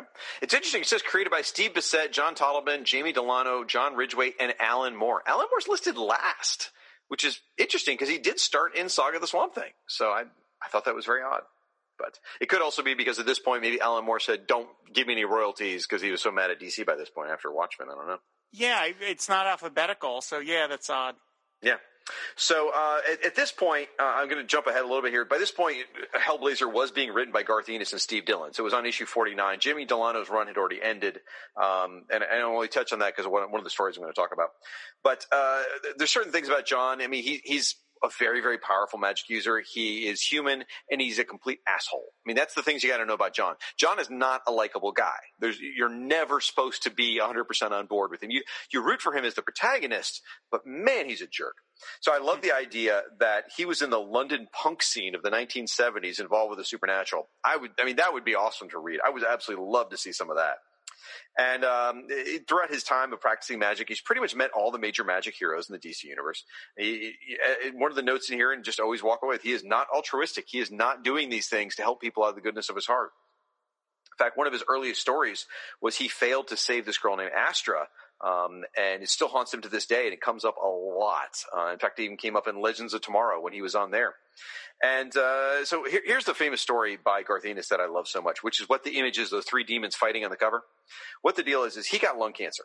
And the way he beat it was he went to 3 different demons in hell and made deals with each one of them, basically saying, when I die, you can have my soul if sort of thing, made a deal with each one of them. So all three of them were entitled to his soul. He didn't tell any of them they were making these deals. So when it came time for him to die, these three demons realized, wait a minute, I'm supposed to get John's soul, and you're supposed to get John's soul, and you're supposed to get John's soul, and I can't let you have it. That would show I'm weak if I let you take it. So I'm going to have to go to war with you. So all three of these major demons are going to have to go to war with each other, which will basically rip apart hell if John dies. So actually this deal he made, they decided to leave him alive. So he beat lung cancer by tricking these demons into not letting him go to hell because it would tear hell apart. That's the kind of stuff that's like, John, it's like, oh, what a bastard. I love him. So anyway, one of the things also you got to know about him is anytime he has good luck, that means it's going to be bad luck for somebody that's close to him. Pretty much as you read that comic on an ongoing basis, if you get attached to any characters, for example, there's a woman here they mentioned named Kit, who was his girlfriend during my era, was Kit. Anyway, something bad's going to happen. Do not get attached to people in John's life. They're going to die or get injured or treated miserably very, very badly, and it's very depressing. So. First appearance of Saga of Swamp Thing, number 37. Border is purple for Supernatural, and it's a great character. It's really great. I love him as a supporting character, and I like my era of Garth Ennis that I enjoyed. Can I tell you my favorite Hellblazer moment? It doesn't even really involve him that much, but it's the one issue number 50, where they immolate people. Or one of the three demons. I know, you talk about it all the time. What are you talking? I talk about it all the time. When the hell was the last time I mentioned this? Listeners, you guys are really good at chronicling stuff. Please put in the comments how many times he's told the story about the three demons and Dr. Fate has had enough of their shit. No, that's not the moment. Oh, okay. Look all at right. you. Somebody got a little ahead. Somebody got over his skis a little bit. That part doesn't involve Hellblazer. I'm talking about all right. involves so. Calm the hell down, Mr. Matthews. You made your point. Tell the damn story. No, I'm going to keep dragging this out because I'm enjoying this. No, it's in issue 50, and they do the seance. It's all the DC Magic characters, and they're all holding hands, and different demons are in taking over the forms of some of the characters and killing them, and they're like falling over dead while they still have to hold hands. And anyway, Zatanna starts feeling this fire inside of her. And she knows she's about to die. And Zatara does one of his spells and basically forces that energy into himself. So he sacrifices himself for his daughter. Mm-hmm. It's a great moment. It's a beautiful moment. And his last words are to Constantine, where he's basically like, Constantine, if you harm my daughter, I will come back and kill you. I just love that. I love that this protective dad is like, look, you little shit. I may be about to die, but I will end you if you hurt my daughter. I love that so much. That's good. That's actually really good. Because him and Zatanna were romantically involved at various points. Yeah. Which is sort of like all of us that like Zatanna, it just makes us mad. Again, because first of all, we'd all like to, have a relationship with her. But also, he's such a prick. He's like he's that guy you're like, no, you can't date my friend. You're a horrible person. Exactly. So. I love that. I just love Zatara schooling John Constantine as he's about to die. That's a badass moment. See? John Constantine as a guest star is awesome. So. Yep. All right, let's move on. And some people say Constantine, by the way. Yes, I know. So we'll just leave it at that. Up next is, I adore this entry. This is Kathy George from the Shade comic by Chris Bachalo. And folks, this entry right here is what made me go out and recommend that Chris Bachalo book in the beginning. I mean, look at the artistry on this thing, Rob. She is beautiful. She's sexy. She's cute. She's looking in the mirror. She's sitting there in her black jeans and black leather jacket. She's looking in the mirror, and Shade is not standing behind her because you see her back side and you see her front side in the mirror. Shade's not standing behind her, but he is in the mirror. So she sees Shade behind her. He's like a reverse vampire. Right, exactly. And then you see all around it, all these different images. Now, I realize most of these are meaningless to you, but you see the American Scream back there. You see John F. Kennedy. You see some sheep. You see this little girl. You see this demon who represents the guy who murdered her parents. You see all kinds of other stuff. Some of the stuff I don't even remember because I'm only a couple issues in my reread. There's also their friend they travel with. So what do you think of this as far as artistically? Oh, I love Chris Bachalo. I didn't mention anything when you did the Inside Trades listing, but I'm a huge fan of his. I think he's a great artist, and he really did manage to draw women that are both sexy and cute, which is not easy to do. Sometimes you lean over and you just do nothing but like sultry TNA or not sexy but cute. But he really, this Kathy George, if you saw her in real life, everybody would be like, "Oh my God, she's so adorable." Yeah, that's the word. Yeah. I have no idea what any of this stuff means. Now I have some idea thanks to the JFK thing because your explanation. But it's a great piece. I love the way he fills the page. I mean, it's like a collage, but yet you feel like maybe all the images are there, at least sort of in a sort of abstract kind of way. Yeah. And look at the minimalism of her face. I mean, she's got a smirk, lines, which makes her beautiful, and it's so. I mean, it's almost like an Alex Toth sort of like barely any lines, but damn, we conveyed it. So yeah, he nailed it. So all right. Also, the entry is exceptionally well written. I don't know if you took the time to actually read this thing, but it tells a story. Mark Waid just really knocked this out of the park. Tells the story about how her parents were murdered moments before she got home. Basically, she's going to Louisiana to go see her parents. She hasn't seen them in a while. She's bringing her new boyfriend with her, who's this black man, her boyfriend. And they get to the house, and her parents, and she's late, by the way. They're late getting there because they stopped and had sex in a field. So they're like a half a day late. If they had gotten there on time, maybe she could have got there in time to save her parents, but she didn't. She walks in the door, and her parents have just been murdered by this guy. And the cops show up, and of course, they're in Louisiana, they're in the South, and unfortunately the cops mistake what's going on, so they shoot her boyfriend, the black guy. So her parents are murdered, and her boyfriend are murdered all at the same moment. And it's horrific, and she goes insane. She just loses it, as I think anybody would if this were to happen right in front of them. And the guy who killed her parents is a serial killer. He is arrested and put in jail. So she spends the next 3 years in an insane asylum, or they say sanitarium. Sorry. And she's there. She's feeling so guilty because if she hadn't decided to come south with her boyfriend, he wouldn't have got killed.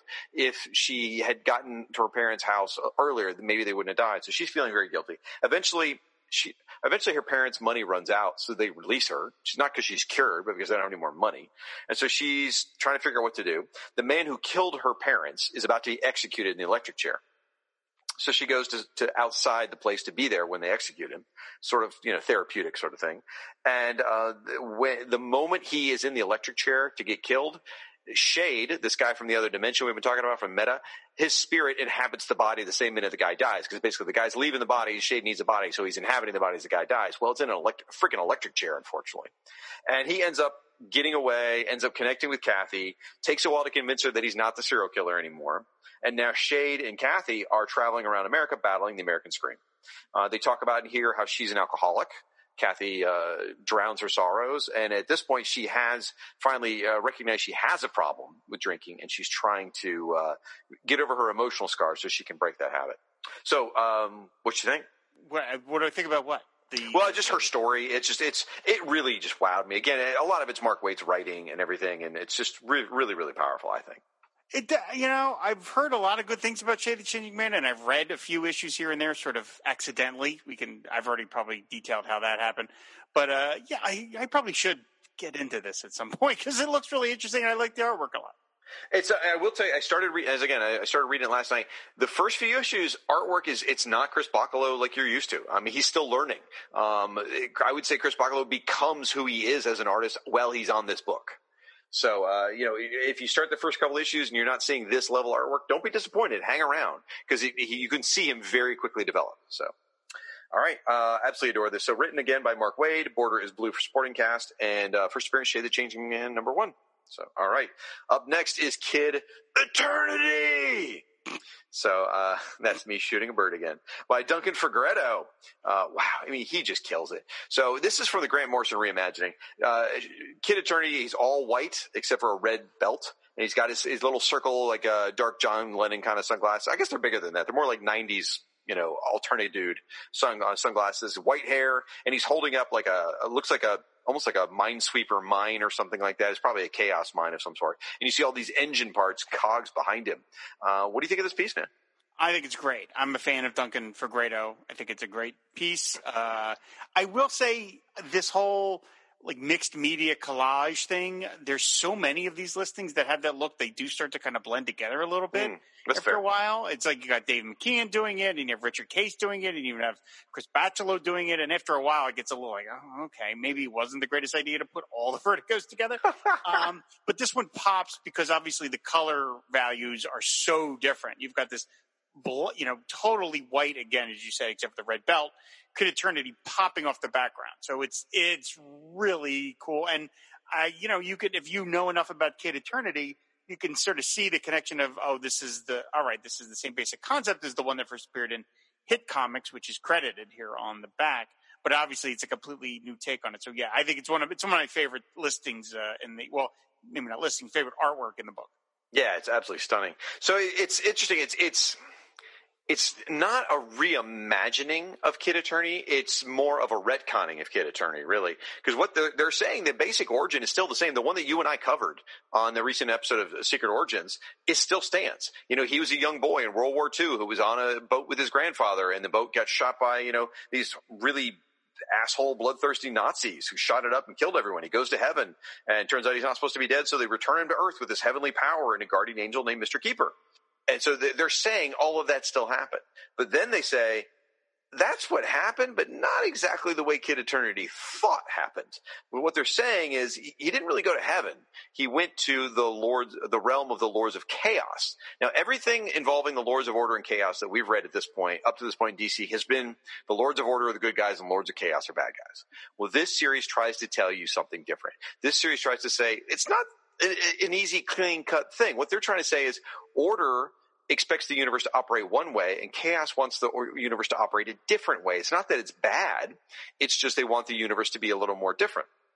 And so the Lords of Chaos are kind of the good guys here. They're fighting against the oppression of the Lords of Order. And so what's happened is the Kid Eternity and the Keeper have spent the last 30 years or so they spent 20 years on Earth doing everything that they did in the old Hit Comics, and then they got trapped and spent 30 years in hell. And basically there was the allies of the Lords of Order trapped them in hell. So then they get out, and that's where the Grant Morrison series kicks off. And you've got the Kid and the Keeper, and the Keeper, by the way, is an agent of the Chaos as well. And they're out protecting, trying to protect the world in their own way. And they're trying to protect this human couple whose kids apparently are going to triumph over the Lords of Order. It will ensure the next step in humanity's evolution. Now, the Lords of Order don't want humanity to evolve. They want everything to stay the same. But Chaos wants humanity to evolve because it wants change and differences. So you can see why Chaos could be a force for good in this case. And it's trippy, dude. It's crazy artwork, it's crazy writing, but boy, did it hit all the right buttons when I was in my dark gothity goth, or wasn't a goth, but my darkety dark phase. So anyway. Oh, go ahead. Well, I was just going to say his powers. He says the word eternity, which allows him to travel any place he wants, and he can also call forth. He thought he was calling people from various parts of history. Like, Ben Franklin would come up and when he'd say eternity and help him out. But really what he was calling forth were these various demons that were in the form of those people. Those are immense powers that get one sentence. Right, exactly. That's a really amazing series of powers. And they're just like, oh, yeah, he can do this and go anywhere and do anything and summon anyone. Thank you. Wow. All right. Written here by Mark Waid. The border is purple for Supernatural. First appearance is Hit Comics number 25 from December 1942. Now, the miniseries was 3 issues, and it finished in June 1991, so about 6 months before this. And there will go on to be a Kid Eternity ongoing series, which tries to kind of distance itself from the Grant Morrison series to some extent. But I'm interested in rereading. It didn't click with me in the old days. But now looking, I'm like, oh, wait, it's written by Ann Nocenti with art by Sean Phillips. Yes, please. I'd like to see that. All right, up next is Les Perdue, which was the one entry of the book I said, what the hell is this? I have no idea what this is. It's a Swamp Thing creature. And art here is by Bill Jaska. I think it's got 2 A's. So I've always said Jaska, but maybe it's Jaska. And it's this purple, many armed creature, very demonic, giant teeth, and it is grabbing a ferret or a weasel of some sort out of the swamp, and it's about to eat it, and it's sitting up in a bog tree. It's a very powerful, good horror graphic kind of image. It looks like something that, maybe you'd see Kelly Jones draw, or maybe even Bernie Wrightson. I think it looks sharp. For what it's supposed to be, which is a horrible image, I would say it succeeds, but I don't like looking at it because I just don't like looking at that poor little beaver, no, it's not a beaver. Well, maybe it is a beaver. It could be a beaver. It could be a ferret. Could be ferret. Some swamp. I mean, I assumed it was a beaver because it's a swamp. I just don't like looking at this poor creature scared. To me, it's just a very unpleasant image. Again, I know it's supposed to be, but I'm just like, okay. I was really surprised when I saw who the artist was because it's a very effectively drawn and the back stuff's very effective. I really only know Bill Jaska from what is quite possibly the worst well, actually that's not true. One of the worst eras of Teen Titans. It was called the New Titans at that point. After issue 100, after Tom Grummett left, he just drove the book in a combination of Marv Wolfman running out of ideas, and this guy's artwork just destroyed the book. I mean, it didn't recover for a long time, and his artwork is hailed as some of the worst. So seeing this artwork, I'm like, oh wow, actually this guy's very capable. That's interesting. So I can't picture this guy on Teen Titans from what I'm seeing. Right, I know. I'm like, really? Him? Teen Titans? Really? I'll have to Google you some images because you'll look at it and you'll be like, this is just crap. It's so muddy. It's impossible to make out what's going on. It just seems like a bad fit stylistically. Like whoever decided to put him on there. It doesn't seem like a good idea. So now he was Bill Jaska drew the annual that this creature appeared in, so he got selected to do this entry. The short version is it's a Swamp Thing creature. There was this bridge in Houma, Louisiana. I guess that's how you say it. Houma, Houma. I mean, it's the Swamp Thing headquarters. Anyway, on this bridge there were 4 different murders, and the mixture of this, the anger, the confusion, the sorrow, the despair, the desire for revenge, all of this combined with the power of the Bayou created this monster. And it's got 4 minds all battling each other, 4 victims all trying to dominate, take control, and it's out there trying to take revenge, and it kills a bunch of people. And Swamp Thing eventually looks at it and says, he decides it's not necessarily inherently evil, so he lets it be there. And the story is, I mean, because it's fairly recent at this point, it's only about 5 months ago, it really feels like this is an unfinished story, the way they're hinting at here in the Who's Who entry. Again, I wasn't familiar with this character. It seems like, it's just a monster of the week is what it feels like to me. But it seems nice enough. I mean, again, Jeffrey Lang as the writer. How strange is that? This guy's getting a lot of work. First appearance, Swamp Thing, annual number 6 from 1991.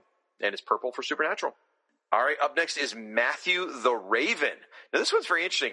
You've got in the foreground this black raven, beautifully illustrated by Kelly Jones. And in the background, you see a cemetery plot, and you see a headstone for someone named Cable, not the guy from the New Mutants or the X-Force. And you see a shadowy figure in the background, which is supposed to be the ghost of Matthew Cable, as you figure out here. Now, for a long time, I was a reader of Sandman, but not of Swamp Thing, so I had no idea who Matthew Cable was. I just knew Matthew the Raven, who was a real smartass, who I liked. It says on the back, created by Neil Gaiman, Sam Keith, and Mike Dringenberg, which I found very interesting that Matthew the Raven gets the credit there, but he's supposed to be Matthew Cable, so right, yeah. Ween and Wrightson get some credit? Yeah, that's weird. That stuff's got to be so complicated to untangle. Horrible to navigate. Anyway, it says base of operations. So here's a mistake. It says the Dreamland. Now, I guess that's not necessarily a mistake, but the fact that it's capitalized, Dreamland, implies it's a proper noun, so that should be the Dreaming, not Dreamland, but I'm just being a pedantic nerd. So Matthew the Raven is the most trusted messenger and servant of Morpheus. He was formerly Matthew Cable, which is Abigail Arcane's first husband. They talk about all of this in here, so I'm not going to go into it, but they talk about how Matthew Cable and Abigail were together. He was a cop. He knew Alec Holland, blah, blah, blah, blah, blah, dies. Anton Arcane does all this stuff. Anyway, in the end, he gets possessed by Anton Arcane. Matthew fell into a coma and then died while he was in a dreaming state. Well, because he died in a dreaming state, he had the opportunity then to come to the dreaming and become a permanent resident as a raven in the dreaming. And there have been other ravens before him that were Morpheus's assistant. And I guess you sort of do an internship as a raven, and eventually you get to move on. Is kind of the theory behind this. So, what you think, man? Oh, it's a great piece. I think it's fun that they Neil Gaiman found a new use for Matt Cable. I love on the inset, Phantom Stranger gets a little appearance there. Woohoo! That's really cool. There's a nice shot of him and Abby, which is cool. No, I dig it. I dig it a lot. Wait, where's the Phantom Stranger? Isn't that's Phantom Stranger on the right, isn't it? Or is that Sandman? That's Morpheus. In the third piece, in the third picture? Yeah, that's gotta be.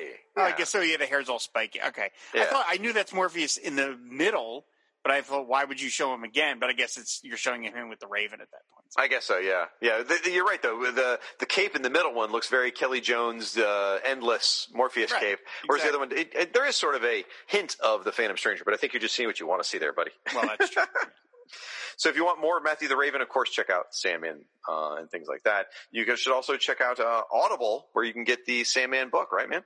Yeah, that was really good. All 39 hours of it. Oh, was it seriously? It's like 25 or something like that. Jeez. Okay. Yeah. Wow. Yep. All right. And by the way, we get first appearance of Matthew Cable and first appearance of Matthew the Raven listed here, which is nice. All right, up next, The Men from Nowhere. And if Simon Bisley drawing the Doom Patrol Rogues Gallery wasn't enough for you, here's another one. It's got some people and some stuff. And Did we really need this listing? I know that I'm not. I know that I'm not. Central to the Doom Patrol thing. But did we? His entry is so much like the other one. Yeah. Was this really necessary? We need the Men from Nowhere. That's important, but we don't need this. In fact, I do love that there's these apes on the front here, and there's apes on the back, and then they're describing, they say, the real Men from Nowhere physically resemble animal skulls atop baggy cloaks. They look nothing like the apes pictured here. It actually says that in the text. It's almost like Mark Waid decided, you know what? I don't know what the hell Bisley's doing. I'm just going to, write what I need to write. And I do like Mark Waid signed his name in W period, A period, I period, D period, because Men from Nowhere, it's the periods are out there for the word nowhere because it's an acronym. Cute. So, this is very, very confusing in a Grant Morrison kind of way. There are the real Men from Nowhere, and then there's the imitation Men from Nowhere. And both were dedicated to and this is the part that's interesting, both were dedicated to the extermination of eccentricity and abnormality. So they're trying to reinforce what they perceive to be rational behavior. And they're trying to enforce their own version of reality and morals and things like that. So that's sort of interesting where the Men from Nowhere come in here. It's a very convoluted piece the way it's written here because they hadn't been around that long. They'd only been around for 15 issues. So there's a lot of this happened and then this happened and this happened. But you need to know that they were actively chasing Flex Mentallo. They were actively chasing Danny the Street and Dorothy Spinner. So ultimately, though, the Doom Patrol thankfully defeated them, both the imitation Men from Nowhere and then the real Men from Nowhere. So, that's Let's what I move got. on. Yeah, okay. All right. Border's black, by the way. All right, up next is Mr. E by, who drew this, Rob? Ah, yes, our favorite, John K. Snyder, and Jay Geldof is the inker here. But yes. Once again, John K. Snyder III bringing it. Oh, he does. Mr. E looks fantastic. He's in his Mr. E is an old school character. He's been around a long time. He's been around since 1980 in The Secrets of Haunted House. And he is decked out all in white, and he's got his cane, and he's wearing his glasses. Mr. E's doesn't have eyeballs. And in fact, you see all these eyes floating in front of him sort of to reinforce that point. And then you've got this like large totem next to him and a weird clock and some more machinery. Now, these aren't statted in. These are drawn. And then it looks like maybe a stone bear face. I'm not sure what that is. And John K. Snyder just does amazing work with shadows and lines. I love the horizontal linings and his jacket in the shadows. It looks so awesome. Yeah, it's a great piece. He brings such wonderful, dynamic, kind of almost geometric approach to it. Everybody seems to be kind of these hard angles. So I love the inset pictures of the kid reading the girly magazine. That's funny. And then Mr. And now, damn it, that is the Phantom Stranger in the third picture there. Yes, it is. Okay, finally I got it right. Phantom Stranger's there too. So, and I look how much history Peter Sanderson gives Mr. E. Like, he fills it, man. Like, yeah. He goes all the way to the very end. Well, that cute picture of the kid looking at the dirty magazine, what you're not noticing is the father's hand there holding the sharpened spoon where he's about to gouge out the boy's eyes. Yes. So, well, it's a cute picture. It's freaking disturbing as hell. Yes. So what happens is the kid's looking at a dirty magazine, looking at this woman, and the dad is so upset about this, he decides to help the kid by removing his eyes with a sharpened spoon. It's so disgusting. He abuses the boy all through his life. As an adult, he goes on to battle evil and successfully battles supernatural evils. And then he was around for just a short period of time. By the way, he's created by Bob Rozakis and Dan Spiegel. Look at that, Dan Spiegel. I think he drew the original listing for Mystery, I believe. That would make sense. It would make sense. Because the whole reason Mystery is even in here is because he's been brought back for the Books of Magic storyline. And Mystery got his own miniseries as well. And in there, Timothy Hunter is exploring the universe. We'll talk more about that in a minute. But Mr. E took him to a possible future where Timothy had turned evil. And he decides to kill Timothy for everyone's own good. And there's a character called the Temptress, which we'll talk more about later as well. She gave Mr. E's eyes to someone else. And it's all about Mr. E's tortured youth. It's very sick. And he has this time travel ability he has by walking. He eventually gets his eyes back. The key points here, the Books of Magic miniseries, and then his own miniseries. And it's written here, his own miniseries is written by K.W. Jeter with art by John K. Snyder III. And that miniseries wrapped up just 3 months ago. So that's very, very recent. It is kind of, there's one gross thing in here. It says his eyes are blue, but it specifically then says, but unattached. Unattached, yeah. Because they've been removed and someone else has them. Ugh. All right. Yay for John K. Schneider. We love you, sir. Mm-hmm. All right, up next is the Parliament of Trees. So these are Swamp Thing characters. These are basically former plant elementals, like Swamp Thing is, that have they've done their time defending the Earth, and now they've all gone down to Brazil and have taken root as trees as this giant forest. The Parliament of Trees have existed on Earth since the dawn. I should talk about the art first. I'm so sorry. The piece is done by Stone Walk. We saw him earlier. He did some of the early Swamp Thing issues. You see some great, really tall trees in the background, and then in the foreground you see some of the quote unquote younger trees that have probably only been there for maybe a couple hundred years rather than thousands of years. You see one that looks a lot like Swamp Thing. You see one that looks almost identical to Man Thing, by the way. If you see that, I just noticed that now. And so it's what do you think of this piece? Another Stan Walk piece marred by a ridiculous logo. Yeah, I'll give you that. And the placement.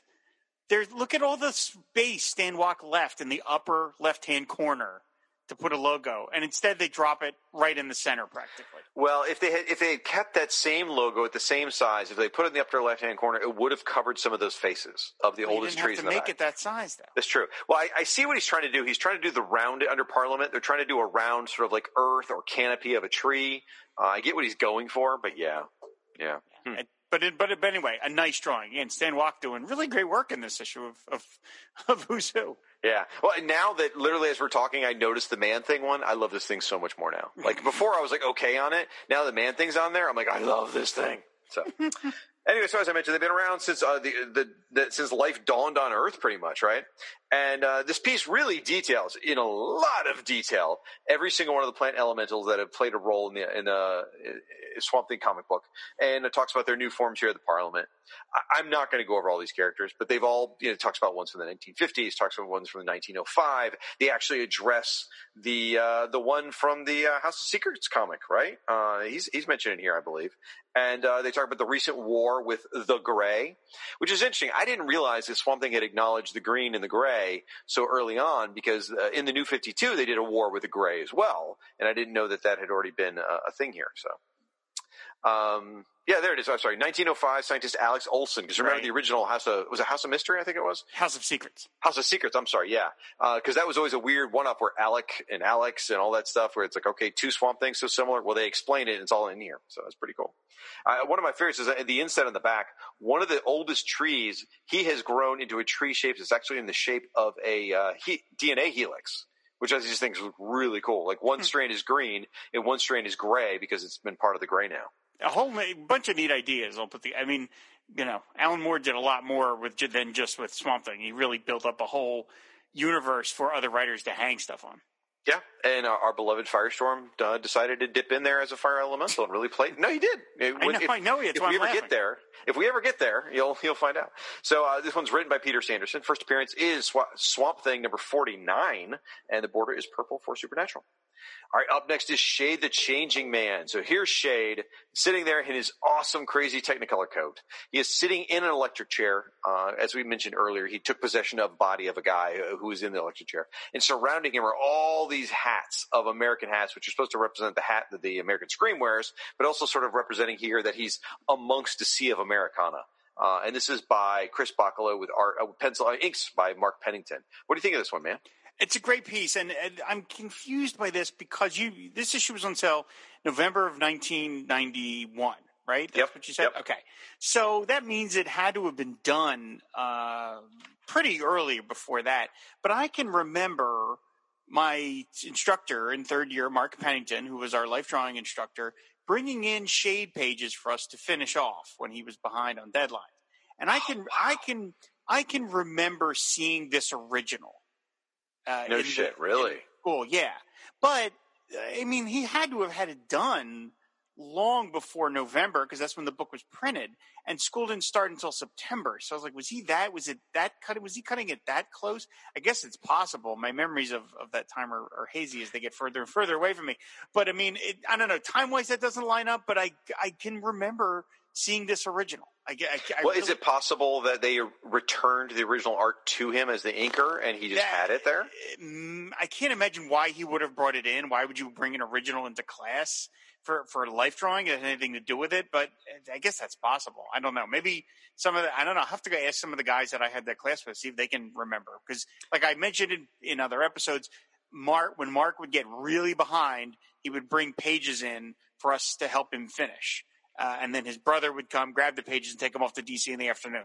That's so crazy. To get him done. Who's Who, I'm sure he got done on his own because it was probably more of a, kind of a bigger deal. But again, at some point, I remember seeing the original of this piece. And yes, it's gorgeous. Well, this would be a great one for a life drawing class because, I mean, it's not just your static picture of a character. I mean, he's got a body. His body language is telling you something. Yes. He's slumping in the chair. He's got his hips cocked in the chair. It looks very much like a man on a throne who's just weary or just relaxed or almost like a Jim Morrison from the Doors. So. Yeah, so it looks great. So I've covered a lot of this, so I'll breeze through it pretty quick. Again, he's from Meta, which is other dimensional world linked to Earth, and he was a mind agent or a changing man who was sent to Earth to combat madness that was threatening, because it wasn't just threatening America, it was also threatening Meta. So he got sent there to do it. Now, the way this works is Shade's body goes into this in-between dimension called the Area of Madness. That Area of Madness is in between Meta and Earth. So he goes to Meta, and there he's wearing this really powerful thing called the M-Vest or Madness Vest, and that's where he gets his powers. And his consciousness is transferred into the body of a dying man here on Earth. As I mentioned, that just so happens to be the serial killer who's dying in the electric chair. Sadly, we find out after many issues that Shade's original body in the Area of Madness is decayed, and now he's trapped on Earth in this body. And he's traveling America again, trying to stop the American screen. Now, the Madness Vest, this is where they really lean in on the Ditko stuff, because it says created by Steve Ditko here, by the way. Yes, anyway, because the Madness Vest or the M-Vest is the same sort of powers. It basically distorts people's perceptions of Shade according to their emotional state. So sometimes parts of his body seem to be enlarged or distorted due to his adversary's shock or fear. So they actually kind of contribute to some of this. He also has some matter rearrangement powers and some other abilities. And at this point, he really does not have complete control over the vest and the powers at all. So the inset pictures, you see him on the electric chair getting fried, and instead of coloring it, they've just put these color circles to sort of represent that. You see him leaning on the car talking to Kathy back when he first came to Earth, so he's still really much in the body of the serial killer. As time goes on, he begins to stop looking like a serial killer and begins to look more and more like Rack Shade, which is his persona from Meta. And then you see him battling the American Scream in the back. What you think? Again, it's really cool. I really should read this book. Yeah, I guess I should. It's not fair of me to keep asking you. I know. I mean, I have not had a chance to read any of the trade paperbacks of Shade the Changing Man since the last Shade the Changing Man entry that we covered a couple of minutes ago. Well, I'm sorry. Normally, when we cover an issue, it's a completely different topic, so I can ask you that every time. So sorry. All right, so I think this completes my sales pitch for Shade the Changing Man. So let's move on. Okay. All right, up next is the Swamp Thing, and I was going to do it earlier, but I decided I should save it for here. You make my heart sing. You make everything evil. Actually, I don't remember how the song goes. Oh well. He doesn't make everything evil. No. You make Swamp Thing. Dun dun dun dun dun. I think you are amazing. Yeah, you are amazing. Dun dun dun dun dun. You make everything. I don't know. Anyway, someone else is singing it right now and typing in the comments. So thanks, guys. I appreciate you doing that. So art here is by John Higgins, and he did a lot of covers of Swamp Thing. So really intricate design here. And it's Swamp Thing walking through the swamp, and I'm making an assumption here, but he appears to be building himself a new body because when he teleports, he can teleport anywhere in the world, and he just builds a new body out of the green. And here, it's just basically a thicket of vines that is slow, and at the bottom, it's just vines. And as you move to the top, you see he's got the face and the chest sort of developing, so it looks like the body is being built as we see it happening, and it's just stunning, man. It's well drawn. The only thing I don't like about it is the fact that the way he drew Swamp Thing's face and his gritted teeth, he looks like he's suffering or he's in pain. He's not when he reforms his body. I mean, I know it requires some effort, but it kind of looks like Swamp Thing under duress, which I just don't know if that's like the image you want to put across on the Who's Who page. But otherwise, the drawing is nice, and I love the colored background. Who colored this? Anthony Tollin did a great job on the coloring. I love the purple and the mauve and the blue mosquitoes and stuff. So all that is really cool. It's weird that Stan Walk didn't get to do it when he got to do the other Swamp Thing listings. That's true. then it's time for Swamp Thing, and then they give it to somebody else. But they gave it to Jeffrey Lang to write again. There you go. So strange. I don't need to tell you about Swamp Thing, guys. You know, Alec Holland, the biorestorative formula. Actually, I guess I am going to tell you a little bit about it because I wrote a lot of notes. I thought I didn't. Oh, well. Okay. So Alec Holland and Linda, they're scientists. They developed the biorestorative formula. There's sabotage. A bomb goes off. He ends up, a combination of Alec, the formula, the explosion, the swamp, all of this transform him into this swamp creature. At least that's what we thought. Years later, we discovered that instead of it's actually a man who's transformed into a plant, he's actually a plant that thinks he's a man. And he goes on to become the plant protector of Earth. You know, he's an elemental. He's part of the Green. His wife is Abby. His daughter's Tefe. And, I heard this on a recent episode of Midnight the Podcasting Hour. They made a good point, and you may have been the guest. I don't remember. I usually tune out when you're talking. But anyway, on the show, Ryan's show, they made a really good point that Swamp Thing is one of DC's most successful characters outside of the JLA. I mean, Siskoid. That was Siskoid's. Okay. Yeah, once you remove the JLA, Swamp Thing's one of their most well-known characters. I mean, Harley Quinn, sure, nowadays, but Swamp Thing's massive. So it's really impressive. And, the piece is really beautiful. It's really majestic. I really like it. So, not much else to say. What else is there to say about Swamp Thing? All right, let's move on. So the next entry is Tefe, which is Swamp Thing and Abigail Arcane's daughter. She is 2 years old in this drawing. She's a little tiny kid, and she's sitting on a tree log. It looks like maybe in a tree house, and underneath you can see like a little bassinet that she might sleep in. She's wearing an oversized New Orleans t-shirt, and she's reaching up to play with 4 bats, possibly vampire bats. I'm not sure, but these 4 bats, and it looks like one of them is even landing on her hand. So she's interacting with living creatures as a plant elemental. She's interacting with living flesh creatures, and seems to be having fun with it. What you think of this one? It's a cute piece. It is very, very hard to draw infants. This is Bill Joska, same guy that did Les Purdue. Whoa! Which is what a change up. I think this one's a lot more successful. The problem with drawing infants or small children is every line you put on their face ages them tremendously. Yeah. Every line. And of course, the less detail you put on something, it makes it a little harder to define, or it exposes your weaknesses as an artist. You really have to be as good as Alex Toth to get away with having no detail and make it look good.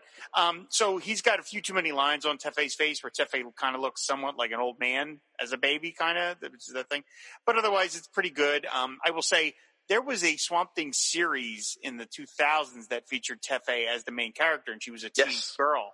I swear, I think I'm the only person that liked that series because it was like the only iteration of Swamp Thing I can think of that was canceled quickly. That book has always had pretty long runs, and I think they canceled that after like 13 issues or something. But I really enjoyed it. I got every one. Do you know why? Do you know why you probably enjoyed it? Why? Why it was so well written? Who wrote it? It was the first comic book work of this creator who really didn't go anywhere, named Brian K. Vaughan. Oh, was it really? Okay. Yeah. All right, yeah. That was a good series. That was a really good series. And drawn well.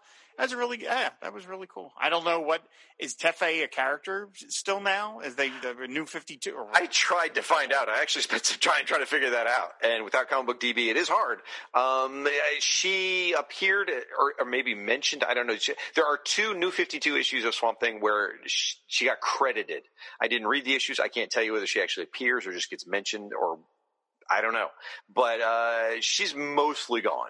So here's some of the details on it. She first of all, by the way, the one thing we should mention with this drawing is, at least as I perceive it, is there's a forced perspective. Like her face is closer to you than her body, I think, is part of what we're seeing.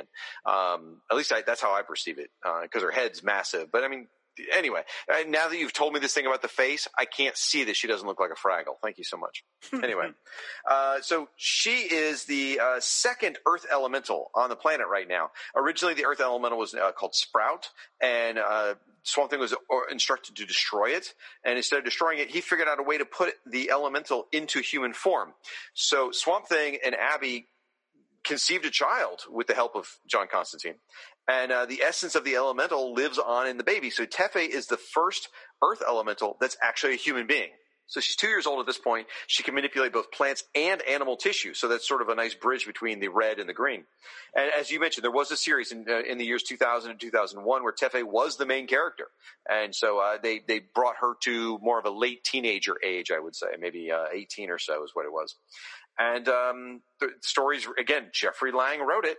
and that wrote this entry. And you've got Bill Jask on the art, as you mentioned. You've got a nice little inset picture where Tefe's going for some flowers, and you've got now. See, I would say there is a little bit of sex appeal going on there with Abigail Arcane in that picture. Well, right, because she's in a bikini top and super short shorts there. Yeah, right. So showing a lot of skin. Well, first appearance as Sprout in Swamp Thing number 65. First appearance as Tefe in Swamp Thing number 90. Now, when I started reading Swamp Thing, Tefe was an ongoing character in the Nancy Collins run, but I could never wrap my arms around getting into that character much. Now, it might have been different, like when you read the Brian K. Vaughan series and she was the main character, not just a toddler. So, yeah. Right. All right, moving on. Up next, The Temptress by John K. Schneider III. And folks, I just got to get this out of the way right now. Holy mother of what is this sexy as hell? Am I wrong? Well, not going for subtlety, that's for damn sure. But yeah, another great piece. I don't think Snyder has. I think he's batting 1,000. I think for us, I don't think there's been a piece he's done that we both have not liked at this point, which is pretty amazing. Yeah, I'm not that familiar with this character at all. I mean, she first appeared in the Mr. E miniseries, which is why she's got a little Mr. E voodoo doll hanging there in front of her lady business, and so that's really cool. But yeah, the design is great. The logo, for once, works with the image as opposed to fighting it. That's true, which I think is really cool. I love her hair, her crazy ass hair, sitting on a whole thing of skulls. It's great all around. And I specify the sexiness. Sorry, if those of you don't like me doing that, but it's on purpose, guys. She's called Temptress. She's called Temptress, and her power is all about tied into sexuality and things like that. It's definitely on purpose. And John K. Schneider hit the mark without a doubt.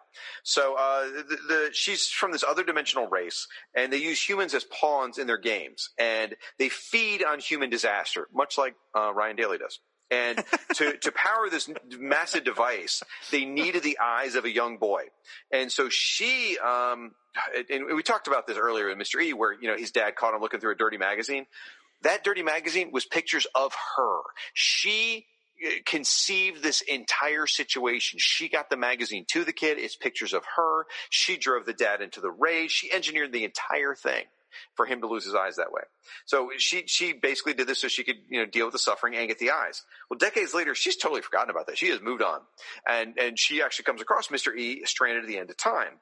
So she tries to toy with him again, but in the end, Mr. E's familiar, this monstrous creature, ends up, he kills her. And so looking at her powers, they talk about her exact abilities are unknown. She possessed all this different stuff, traverse dimensions, blah, blah, blah. But it says one of her powers is the ability to open up a person's soul and let the person explore it in excruciating detail.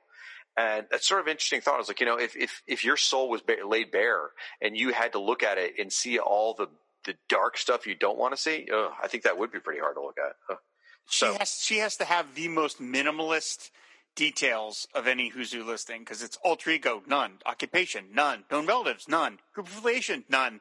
Bits for operations, other dimensional space, height variable, weight variable, eyes variable, hair variable. Yeah. Nothing is what you're telling me. So this is one of those cases we've talked about before with being very, very contemporary. I mean, she just appeared in the Mr. E series 3 months ago.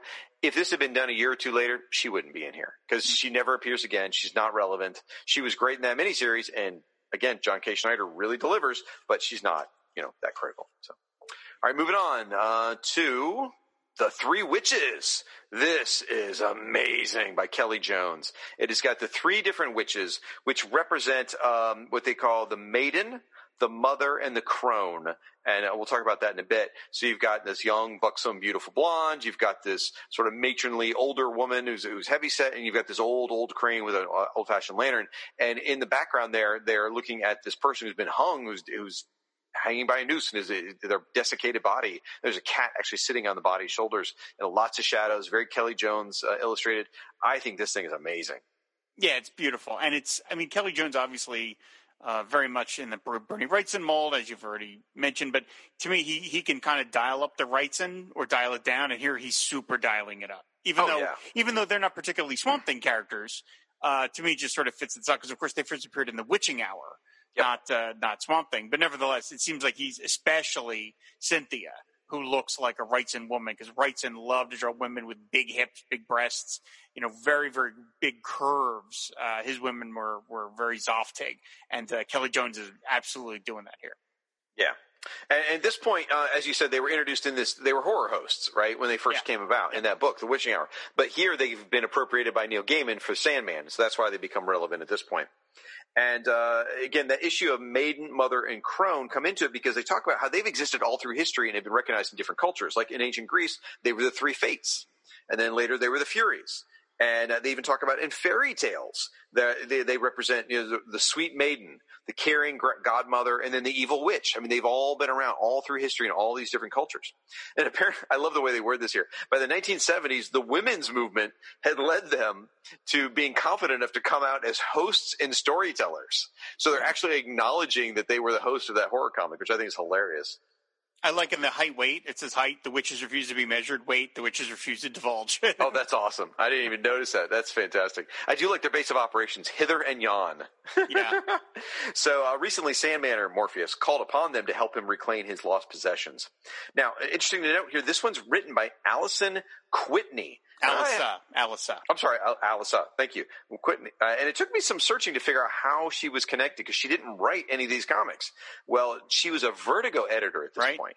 Right. Now she is a famous writer. Now she's got a lot of writing credit. It sounds like you got something to add to this, don't you? No, I was familiar with her. So when I saw her name, I was like, oh, look at that. Because I knew her not know her personally, but I knew of her as an editor at Vertigo. And I saw here, she actually wrote something. Yep. So, and again, she's a very successful writer now. So, all right, Border is Purple, and everything else we already talked about, so we can move on. All right, up next is Harry Potter, drawn by Paul Johnson. You've got Harry here. He is riding a skateboard in his very, London gear. He's got his high tops and his glasses, and he's got his owl familiar there. If you don't know the story of him, this is a 12-year-old boy from London whose mother died in an automobile accident. He's got dark hair and glasses, and he's unaware of the magical world, and he's got a pet owl. And he's destined to be the most powerful sorcerer in the world. Oddly enough, they misspelled Harry Potter as Tim Hunter, though, here in the entry. So, creator credit mistakenly lists Neil Gaiman and John Bolton. It should be J.K. Rowling without a doubt, because that's 100% original. What do you think of the art, buddy? The artwork is very nice. I like the foreshortening. That's hard. Again, I've mentioned 1,000 times. Hard to do. So you've got like his foot, and the skateboard is super in the foreground, and then he's receding in the background. That said, this image makes me want to punch Tim Hunter in the face. He just looks like such a dingus. And he's doing magic, but it looks like jazz hands. It sure does. And this looks like the graphic that would accompany a CD-ROM for like 1994's MS Word or something. Like, yes. The magic of computers. That's what it looks. I want this. I want to reach in and strangle this little punk. I mean, to me, I'm like, put him and Danny Chase in a bag and throw it in the river. This is just. Oh my God! Now this is just solely based on the art, right? Not the story. There's just something about the pose and his ta-da face. Oh God. This entry, the art really bothers me because Books of Magic is gorgeous. It's a beautiful book, and then you get this. I really like your 1980s MS Word analogy is brilliant. Quippy. Like, oh, jeez. Right, exactly. I mean, it looks like these images are all just slapped on top of each other with no rhyme or reason. There's no design behind it. I mean, I get the pocket full of kryptonite. But it also looks like maybe it was drawn from pencils and scanned from pencils, because even the ink lines aren't real solid. They aren't real definitive. So yeah, it's not my favorite piece, but I like the character. I really like Books of Magic. His photo in the back looks hilarious. He's like, Isn't that McLovin from Superbad? Right, exactly. So, here you get Phantom Stranger again. Yep. Because the way this works is, in the Books of Magic, Timothy had 4 guides, which were affectionately called the Trenchcoat Brigade. The Phantom Stranger took Timothy on a tour to the past, where he learned the history of magic.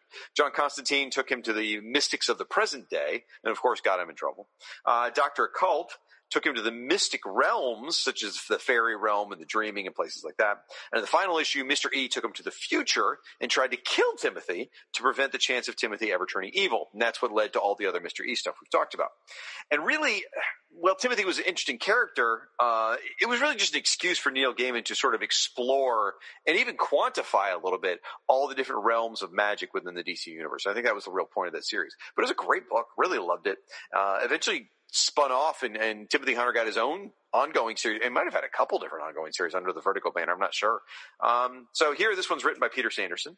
Border is purple. We talked about the art. And there's a whole lot of Harry Potter going on here. And Books of Magic had ended just earlier this year. So, all right, Rob, we are finished. That is the issue. Now we're at the point where I always ask you, what are your favorite entries in the book? Just based on the art, certainly the two John K. Snyder pieces, Mr. E and Temptress. I really like Abby Arcane. I really liked Cliff Steele. Those are probably my favorite ones. Okay, all right. You're wrong, but that's fine. I also had Cliff Steele and Temptress on my list. I've also got Danny the Street, because it's just for its creativity. That deserves a special award. Yeah. Kathy George is just stunning. The Bach. Now, maybe I'm, again, a little biased because of my Shade love, because I also have Shade the Changing Man. Both of those made it on the list. Or Shade the Changing Man, because of that pose. It just looks great the way he's sitting there, almost as if like maybe he does a class in life drawing or something. And Kathy George looked great. Kid Eternity was really stark and really powerful. that one too. Yeah. And then my favorite in the whole book is Three Witches. That one was amazing. Yep. So. All right, folks, that is issue 15 in the books. Whew, man, only one more issue left, so we're going to have to pack in about 18 installments of Who's That before we get to the next issue, I think. So we're going to do Who's That? We're going to cover Harry Potter. Anyway, all right, folks, we're going to take... No, we're not doing that. We're going to take a quick podcast promo break, and when we come back, we are going to cover your listener feedback. In 2014, two comic fans joined forces to do a Doom Patrol podcast. As there was no Doom Patrol comic series at the time, they called it Waiting for Doom. That was us, me, Mike, and him, Paul. In 2016, DC Comics became fearful of the power of Waiting for Doom and sought to appease us by bringing the comic back. That's not exactly how it went. In 2018, terrified of the sheer horde organising power of Waiting for Doom, DC Universe announced a Doom Patrol TV show. I think they were planning that without us.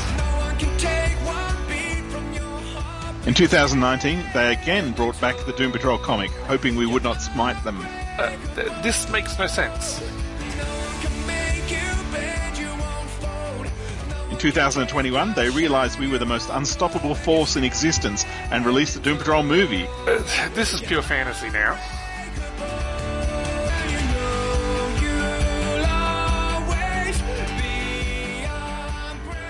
In 2022, a terrified Motion Picture Academy awarded the Doom Patrol movie every single Oscar, including Best Documentary and Foreign Language Film. That's enough, Paul. Look, we just love the Doom Patrol and have fun talking about them. You can find us on all podcast places and now Spotify. And check out our website, waitingfordoom.com, or we will wipe you out, all of you. It's midnight, the podcasting hour. From fetid swamps to creepy castles, the podcasting hour is your home for horror on the Fire and Water Network. Join me, PJ Frightful, on this quarterly anthology podcast that gazes into the mysterious and terrifying shadows of DC Comics. The moon is full and the bell tolls for midnight, the podcasting hour.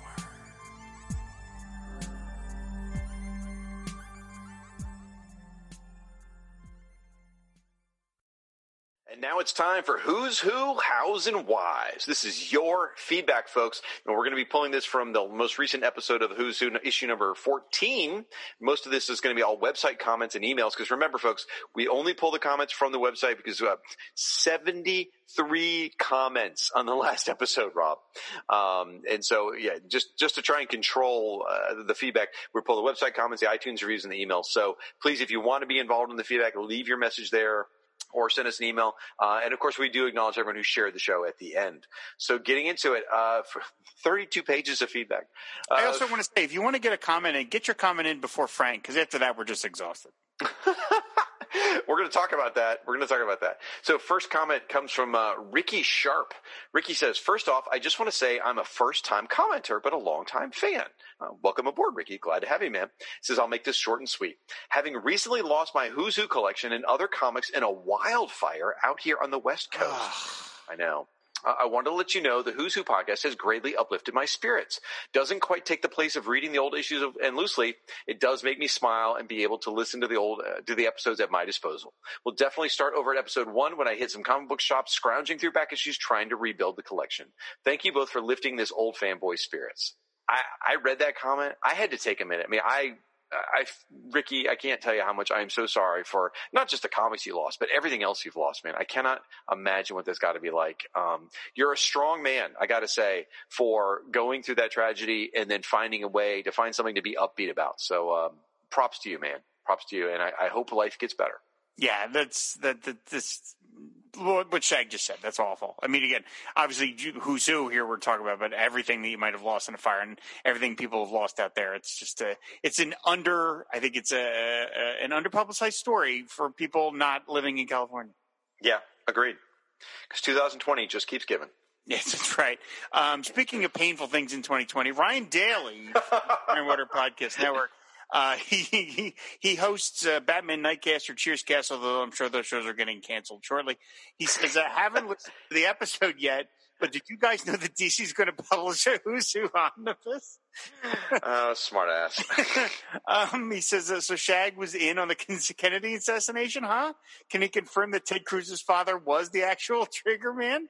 See, that's funny. You really got into detail about the Kennedy assassination in this episode, so that feels like that gives Ryan's comic creator credence. I guess I was talking about Doctor Who or something. It must have been what it is. I don't remember because it was July when we did that episode. Yeah. And then he says, for me, regarding Cal Durham, I'm sure Rob knew this once upon a time, but it's since long forgotten. But the legacy of Apparo's Cal Durham character lives on in the Young Justice cartoon, where Aqualad's alien name is Cal Durham.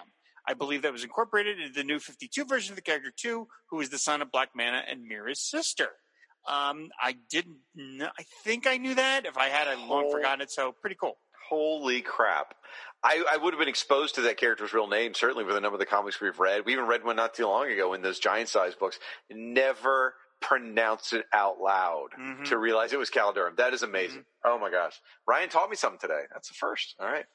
Then we heard from Michael Kramer. He says, and by the way, I should mention, we just cherry pick comments here because, again, 32 pages of feedback, folks. So we just read bits and pieces here just to kind of hit some of the high points. So Michael Kramer writes, Catherine Colbert. There was a detail my friend John Hart pointed out to me back when this issue came out. As Catherine Colbert is sipping her coffee, the framed picture of Captain Adams on her desk is actually reacting to the coffee about to spill over all over him. So that's a good point. I hadn't thought about that. That was really clever. The artist did that where I think it was Terry Austin having Captain Adam like over the coffee. That's cute. Then he wrote about the Untouchables. He goes, the Bonnie and Clyde with John Dillinger trio would be featured in an episode of Lois and Clark, The New Adventures of Superman. I don't know if the producers of the TV series were all that cognizant of the recent appearances of these comic book counterparts. That's really interesting. I guess I didn't realize they were in Lois and Clark. Pretty cool. I had no idea. My God. Yep. Then we heard from Michael Bailey from the Fortress of Bailey 2 podcasting network. He talks a little bit about Pete Ross, and I just want to point out one of the things he said, because Pete Ross was, because I said Pete Ross becomes vice president. He says Pete Ross is not only vice president, but he becomes president for about 5 minutes after Lex Luthor is brought down. Wow. Way to go, Pete. I guess Pete became vice president when Lex caught COVID or something like that. I think that's what happened there. Oh, my God. Regarding Rex the Wonder Dog, Rob's love of the Rex entry is amazing and made my day. Well, thank you, Michael, because you made my day, too, because I just love that piece. Aw. Then we heard from Al Girding, who, by the way, if you don't know Al, on Facebook he goes by Van Z, which is a reference to the city of Kandor. And when Superman and Jimmy Olsen used to go there, they were Nightwing and Flamebird. Well, after they left, there were some people from Kandor who stood up to become Nightwing. And Van Z is Nightwing, if I remember correctly. And Al Girding says, this is my favorite Nightwing costume for Dick. Not my all-time favorite, though, because, well, Kandor. So very nice. Then heard from Kevin from New Orleans. Kevin says, I can't figure out who the hell the two characters are in front of Batman and the Flash on the Invasion page. Can someone please let me know? So Martin Grace came up to the plate and said, that's Dr. Megala and Babylon from the Captain Adams series. So there we go. Well done, Martin. Thank you. I love it when someone responds to a question that you and I can't answer. All right, Actually, I knew who they were. But anyway. did you? Okay, I had no idea. I was like, I have no idea. I just tend not to comment in the comment threads, and Cisco always gives me crap for this. He's like, whenever I make a comment, he's always like, "Oh my gosh, I commented." If it's my own show, I don't tend to comment on the network simply because I'm going to talk about it in the feedback segment. Yep. Yeah, exactly. David H. Gutierrez, he says, "Excellent show, gents." On the topic of credit, I recently saw that Nightwing was credited to just Wolfman and Perez on one of the animated features. Do you guys think that Kane and Figure deserve some credit on that too? When is it too much? Always happy to see Rob diving into an entry as he did for Rex the Wonder Dog. Look for Rex to make an appearance in the Snyder HBO Justice League recut. That's not even remotely funny, David. Yes, it is. No,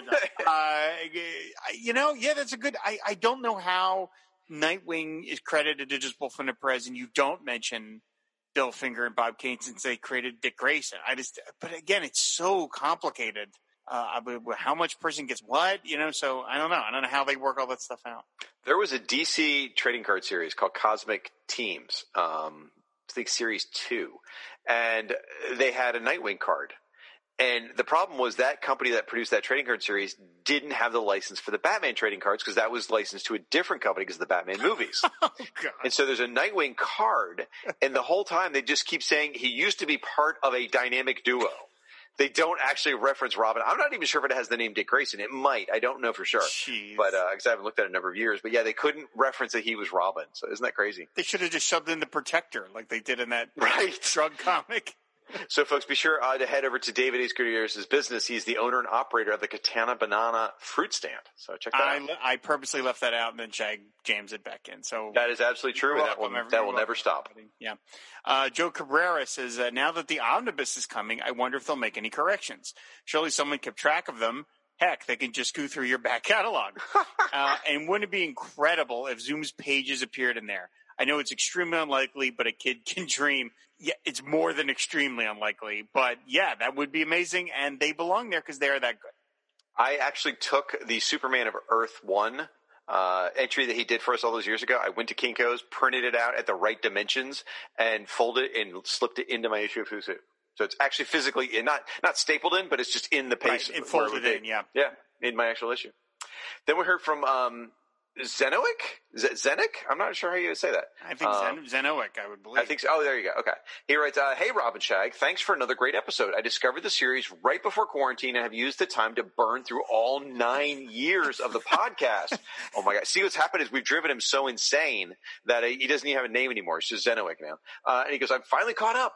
Another great episode. One note, how could your discussion about Maxie Zeus not include a mention of Will Sasso's hilarious turn as the character on the Harley Quinn animated series? Comedy gold all the way. Zenoic, I'm at fault here. I should have absolutely done that because I've watched the Harley Quinn series, both season 1 and 2. I adore that series so freaking much, and the Maxie Zeus stuff was hilarious. So I'm actually ashamed that I failed to mention that. So thank you for bringing up my private shame. I appreciate that. Then we heard from Symbol Pending, who does the Power Girl blog called Symbol Pending. They write, to squeeze an oblique Power Girl reference, apparently the Terra from Team Titans is also the same race as the third Terra, which is the one that Kara, meaning Power Girl, looked after in the 2009 series that brought Symbol Pending into the whole crazy world of comics. So that's nice how it all sort of fits together. Very cool. Thank you, Symbol Pending. Chris Franklin from our own network, of course, the House of Frankenstein, which is running right now.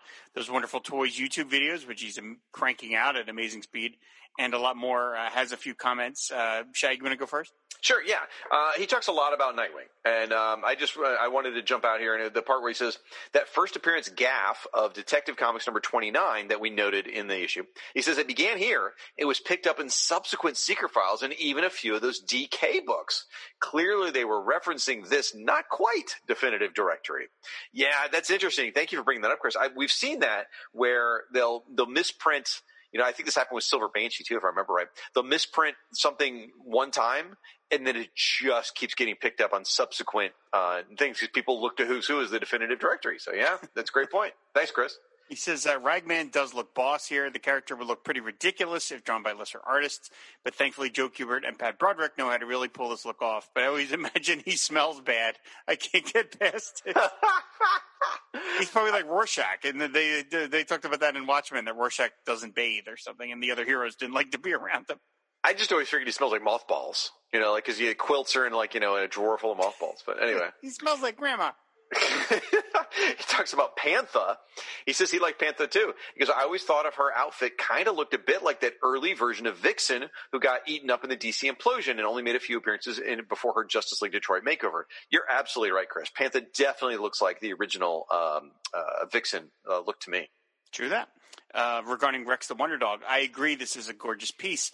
I only wish Rex was considered a founder of the Justice League. Oh my gosh. He did participate in Steve Englehart's continuity busting pre-origin of the JLA revealed in JLA 144. We should cover that issue on the network somewhere. It's got Rex, the Blackhawks, Vigilante, and Plastic Man, as well as the classic JLA, Robin, Robot Man, Lois Lane, Jimmy Olsen. Seems perfect for a jam episode. Chris, I couldn't agree more. And I had this idea for a while. I would love us as I'm going to say it now because don't. You're jinxing us now. No, can you let me finish? I know where you're going. No, you don't. You absolutely do not know where I'm going. Wait, you know where I'm going? Like Swamp Thing story? Audio dramatization. No. Okay, prove me wrong. God, calm down, for God's sakes. I figure after 9 years I can read your mind. Go ahead. Went on and on about the Endless, which was perfect because it was endless. Okay.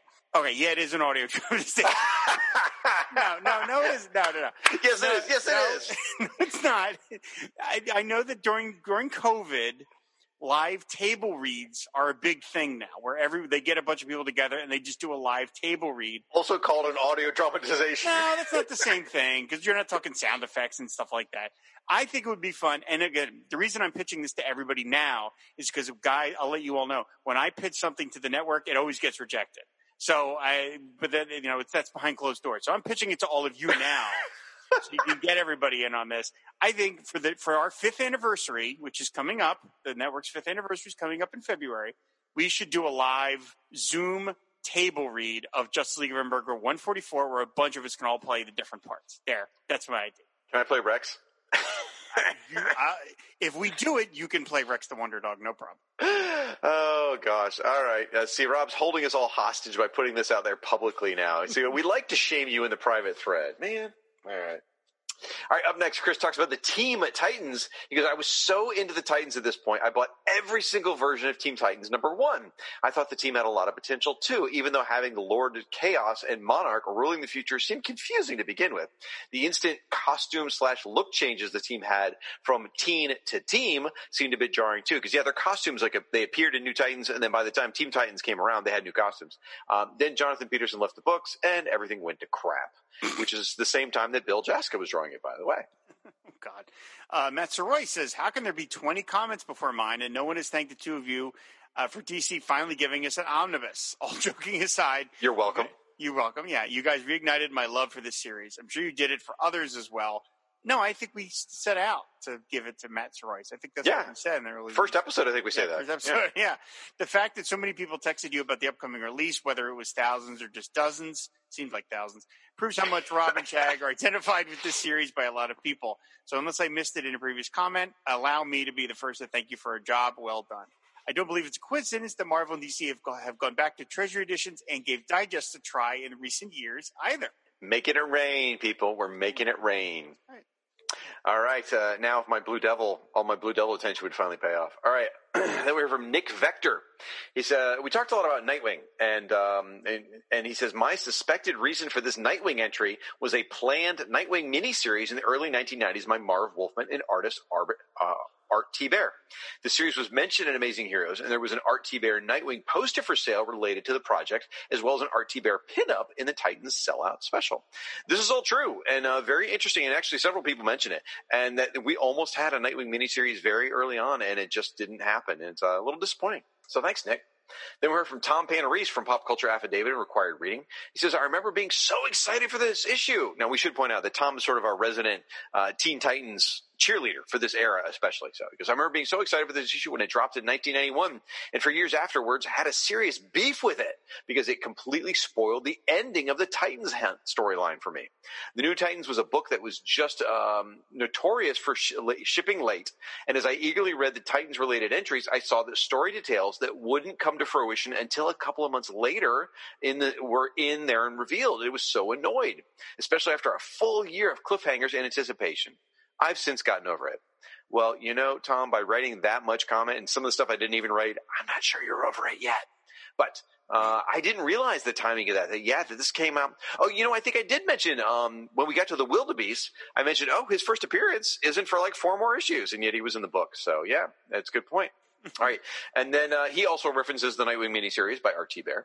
And then he goes, as for individual entries, I'm not actually a fan of this New Titans pinup because while I love Grummet's art and it's drawn well, it's not particularly dynamic. They're just standing there.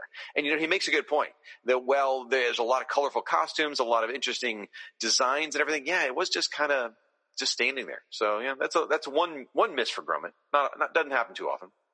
Then we heard from Damian Drowett-Whiter from the Should I Love This comic podcast he does with his husband. He writes, Catherine Colbert. I think the problem with this piece is that Terry Austin has based Catherine's face on Bart Sears' version and has not taken into consideration his tendency to give women manly chins. She would have worked better if Terry's style if he had referenced Moving Day. That's a fair point. Fair point. Regarding Dr. Alchemy, he says, a terrible logo again, and I have a theory. Back in the day, Todd Klein used to do the production on Who's Who and would get credit for doing it.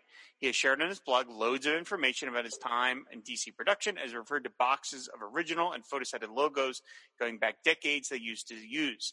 When they needed a logo, they would search through the boxes for a pre-existing logo, and if they couldn't find something that worked, they would design something new. Todd has shared pictures of a lot of these logos because he obtained many of the files after DC digitized them in the mid-90s. This issue was published in 1991, so the files aren't digitized yet, so they can't get old logos off the computer. You'd think they could find old logos in the files, but between issues 9 and 10 of the series, DC moved offices, and I bet they hadn't managed to reorganize their files yet. So they could get Todd to design them new logos, but he left staff in 1987 and is now the award-winning letterer of Sandman. I bet his price had gone up. Quick solution is to use a commercially available font on the entries. I reckon my theory could work. Wow. Damian just really comes with the knowledge on this stuff. So, wow, that is really insightful. Thank you, Damian. I mean, it's just a theory, but it fits what we know, and it makes a lot of sense. So, yeah. He also says, regarding Maxie Zeus, terrible character, terrible logo, amazing entry. Jim Aparo was a god among men. Co-signed, Damien. Co-signed. Sounds like a political campaign. It says Millennium. My first DC comic was Millennium #2. So I have an inordinate amount of love for this crossover, but even I know it wasn't great. Bob Greenberger actually makes it sound better than it was, and Joe Staton really brings it. I love the framing of this scene. It feels very Ditko-y. Very interesting. All right. Man, Millennium #2, man, you came in rough. All right, Obsidian. Because when we looked at this, we noticed the creator credit was the inker, Mike Macklin. We're like, how did that happen? And he's got some answers for us. You asked how the inker got creator credit. The original plan was for Jerry Ordway to continue to pencil All-Star Squadron and for his studio mate Mike Macklin to pencil Infinity Inc. If you reread All-Star Squadron, you'll see there's an occasional story penciled by Macklin. Apparently, they realized that Mike Macklin wasn't quite fast enough for to pencil a monthly book, and as Jerry Ordway had enjoyed helping to design the Infinity Inc. characters, he asked to do the new book. But most of the Infinity Inc. characters were designed by Mike Macklin and then developed by Jerry. The weirdest element of Obsidian for me is that apparently Roy Thomas named Todd Rice after a fan. It always seems risky to name company characters after real people, as someone can later completely change them. That's an interesting point and interesting information. Thank you so much. And about Ragman, he says, I'm going to pick on Rob for calling this the original logo.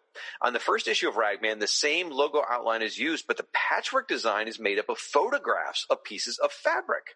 I always liked that version the best, but it was replaced by the drawn patchwork from issue 3. I remember reading an interview with Joe Kubert where he talks about finding the right fabrics and creating the image. I love the fact that he put so much time into getting the logo right. That is fascinating. That is really interesting. I wonder if the logo smelled. Yeah, I do remember that first cover's logo. It was different. So yeah, I forgot about that. Regarding Rex the Wonder Dog, he says, my favorite entry, it's odd that Ty Templeton had to convince them to include Rex, as he recently been a guest star in Flash. He must really be a wonder dog if he can control a horse. Horses are evil. Okay. There's a story there, yeah. I hear Damian scaring me here. Yeah. Sean Ross from the Pulp to Pixel Network, Marvel Secret Wars and Beyond podcast. He says, great show, guys. I'm so glad you went through the Titans entry because I couldn't recognize one of the characters and it was driving me crazy. I didn't recognize Panther with her head on. I'll leave now. That is a reference which actually gets referenced many times in the feedback about Jeff Johns and Infinite Crisis when Superboy Prime just tears apart all these various Titans and knocks Pantha's head off. It's just disgusting and revolting, and it really bothers a lot of people. And so thanks so much, Sean. Really appreciate that. Then we heard from Steve Gibbons. Yeah, it was Steve. We read some feedback from Steve last episode. He goes, how surprised was I to get in the listener feedback for the recent Who's Who podcast and hear you guys mention my iTunes review in the email I sent a few months back. I was brushing my teeth at the time, and I had to do a literal spit take followed by a holy F word when I heard my name come out of Shag's mouth. After I shook off the requisite dirty feelings that overcomes anyone when Shag says their name, I was overjoyed that you guys not only read my review and email, but were quoting from both of them. So cool. This really made my day, guys. Thanks so much. Well, I'm glad you mentioned that, Steve, because that's part of the reason we really do this feedback. Because honestly, it would be easier to end the show without doing feedback. But you guys are such a critical part of this community. A lot of what the Fire and Water Podcast Network is today was built out of the original comment section of the Who's Who podcast. That's kind of how we got to know a lot of these people. And it's really important to us to read everyone's feedback when we can. That's why we try and at least name check everyone. So Steve goes on to write a really wonderful long story. I'm not going to get into it here. He even acknowledges he's an English teacher, so he's too verbose. But he tells this wonderful story about Peter Tomasi. And Steve has a second job where he works at a hotel during the off season. And Tomasi came in, and there was all these, almost like a sitcom sort of hijinks happen. And all these things were kind of going wrong, and Steve was feeling really bad. But he ended up having a really nice interaction with Peter Tomasi.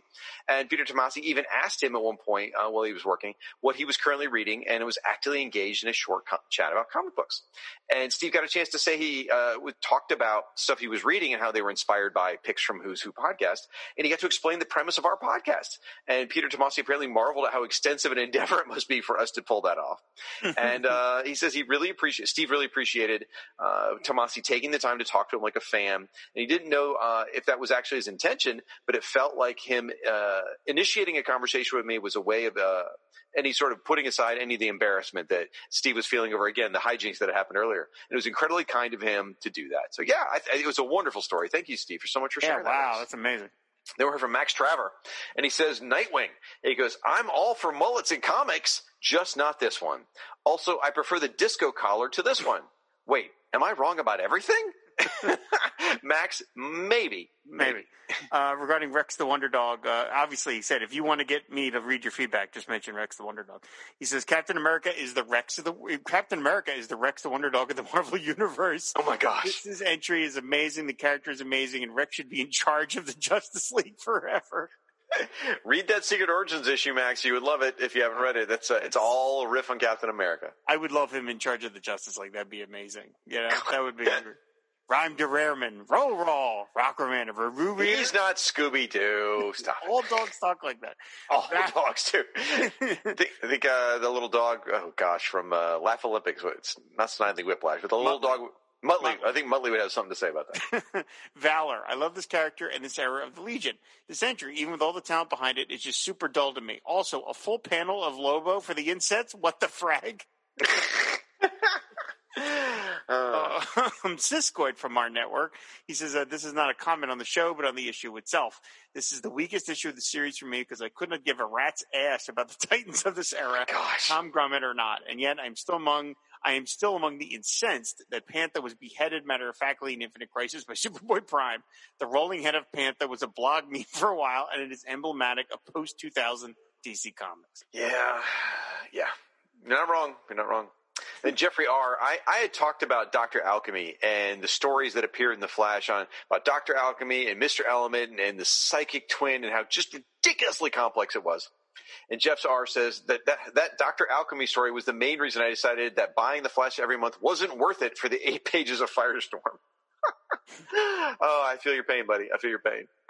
Captain Entropy says, in my experience, the best Maxie Zeus tale is the lead story in Detective 483, The Curse of Crime Alley. Maxie actually comes across as interesting and menacing. Of course, it's by Danny O'Neill and Don Newton, and it bore a cover drawn by a certainly highly praised artist with the name of many syllables. That team could have made Gargamel cool. I was going to say thank you so much, Captain. I put a call out asking people what the best Maxie Zeus story was because I've never read necessarily a good Maxie Zeus story. So thank you for these. I'm going to check these out. Yeah, drawn by Don Newton. Yeah, that's a win. Mike Dinah says, you guys did it. Due to your sheer power, there will be Who's Who Omnibus. All it took was 8 years of your podcasting life. Oh, Lord, have I been listening for 8 years now? Okay, maybe it wasn't just you, but I would like to think so. I'm so looking forward to this omnibus should it get printed. It's absolutely us. Yeah. Oh, totally. Great Googly Moogly. Did Ty Templeton knock it out of the park on Rex the Wonder Dog? I'm not a huge animal pet fan of animal comics fan. Sorry, Rob. But this makes me definitely want to pick up a series drawn by Ty. I don't care what it's about. If it looks like this, I will buy all the issues. Awesome. They were from Liz Ann Oswald, who's got her own YouTube channel, so check that out. Liz writes, Rex the Wonder Dog. You know how Rob feels about the Legion of Superheroes? That's how I feel about Rex. Sorry, I love dogs. It's just no. Wow. Liz threw down the gauntlet, man. She dissed on Rex. That's dangerous territory, but she redeems herself. She says, I can hear the TV theme song for the Teen Titans cartoon every time I hear the group name. Puffy Amiyui, I probably said that wrong. The song sticks with me. Okay, so you redeemed yourself a little bit there, Liz. But, coming out swinging at Rex the Wonder Dog. Ooh, that's not cool. All right, coming up next is Martin Gray from the Too Dangerous for Girl blog. Martin writes, in the spirit of letter writer Jazz Walker, be nice to Arlene Lowe, the proofreader, as anyone else who might have made a mistake. As regards of mistake in the name of a character or place, just because a person works at DC as a proofreader doesn't mean they know all of the characters. If anything, negatively criticizing the writers and editors. Besides, how can you expect anyone to stay awake while reading about Maxie Flaming Zeus, a Batman villain almost as boring as Ra's al Ghul? Now, lots of props there for that comic because that was very, very funny. However, I will say when we went after the proofreader, it was for typesetting mistakes. It was not for getting facts wrong. That's on the writer. Right? Yeah, right. I don't think we've ever gone after the proofreader for like issue numbers or something like that because that's not their job. He says, "Gosh, a new code color." But oh, Rob, how on earth could you state that gray isn't an exciting hue? There's that sigh. Yeah, there we go. As for reviving Who's Who, I'd model the format on the original in terms of being a comic book rather than a series of choose-your-own filing system inserts. Don't invite people to make decisions. It just leads to dithering or bad decisions. But for the content, I'd follow the second version, i.e. a selection from the entire AZ every time, avoiding the chance of anyone seeming left out. It becomes a case of we've not got to that yet. Also, it means we don't get a boring bunching of characters with Black or Doctor in their name. As we're finding out going through who's editing. So then we heard from Philemon, and I am very happy to announce, folks, good news. Philemon has, in a landslide victory, as we want all elections to look, Philemon has been reelected as the president of the Jericho fan club. So congratulations, Philemon. He is the leader we can all agree on for Jericho. The ballots were a total disaster. He says, Ragman, I rolled my eyes when Shag said he turned the page and lost his breath with the Animal Man entry. It's pretty, don't get me wrong. But then I flipped the page past Panther and had the exact reaction to broader stroke here. The perspective, the detail in the cityscape, the color and use of shadow. This is easily the best art piece in the issue. It is stunning. It is. Oof. And then he mentions Rex the Wonder Dog. Templeton draws a good, fluffy boy. Or a fluffy good boy. I inverted those words. A fluffy good boy. That's the way you refer to dogs as good boys, yes. Philemon is an English teacher, so watch out. He'll get you if you don't get it right. So he writes, I never understood this version of the Teen/Team Titans. This storyline, coupled with the too similar Armageddon 2001 event, always makes my head hurt if I think about it too hard.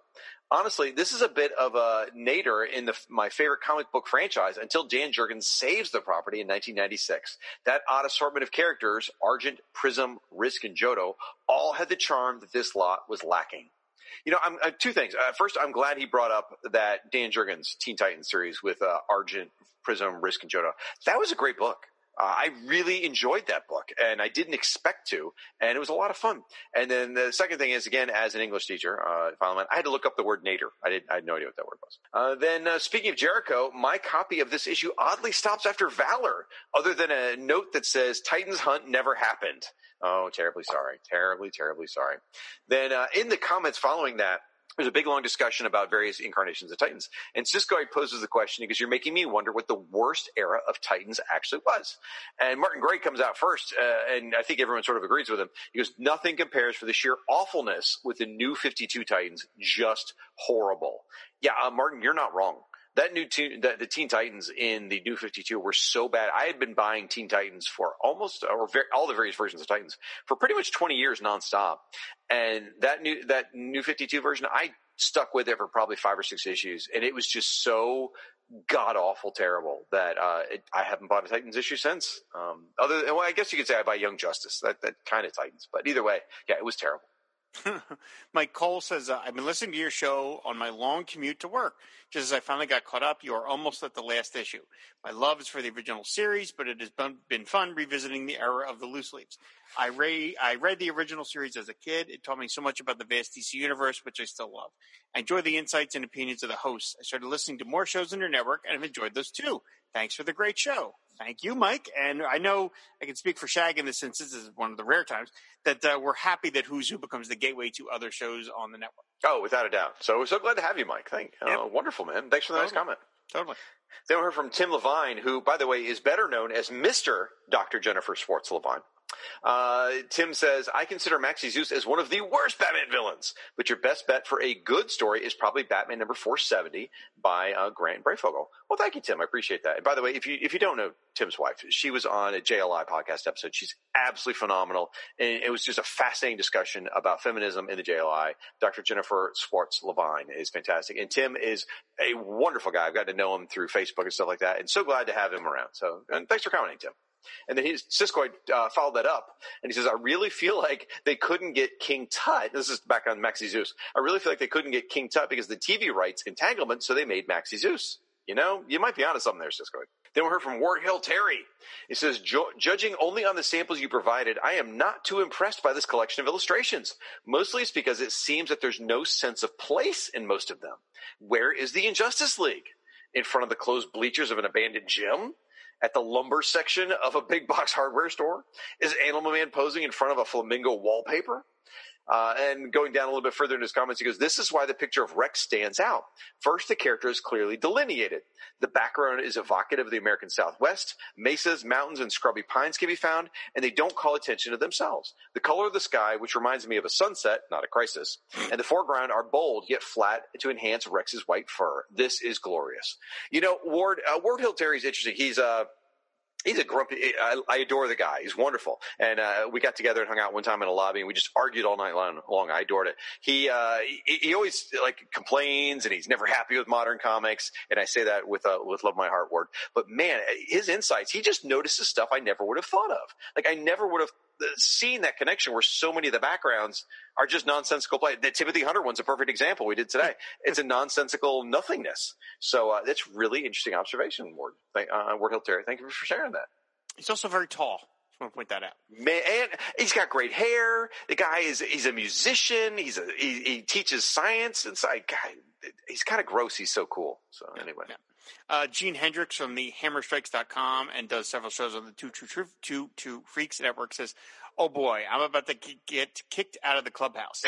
He's Rex the Wonder Dog, right? Not Wonder Mouse. I'm sorry, but Ty Templeton is a great artist, but he doesn't know how to draw a German Shepherd head. I'm currently on my 4th German Shepherd, and one of those was white. In no way does the head on this dog look like a German Shepherd. Pomeranian? Maybe.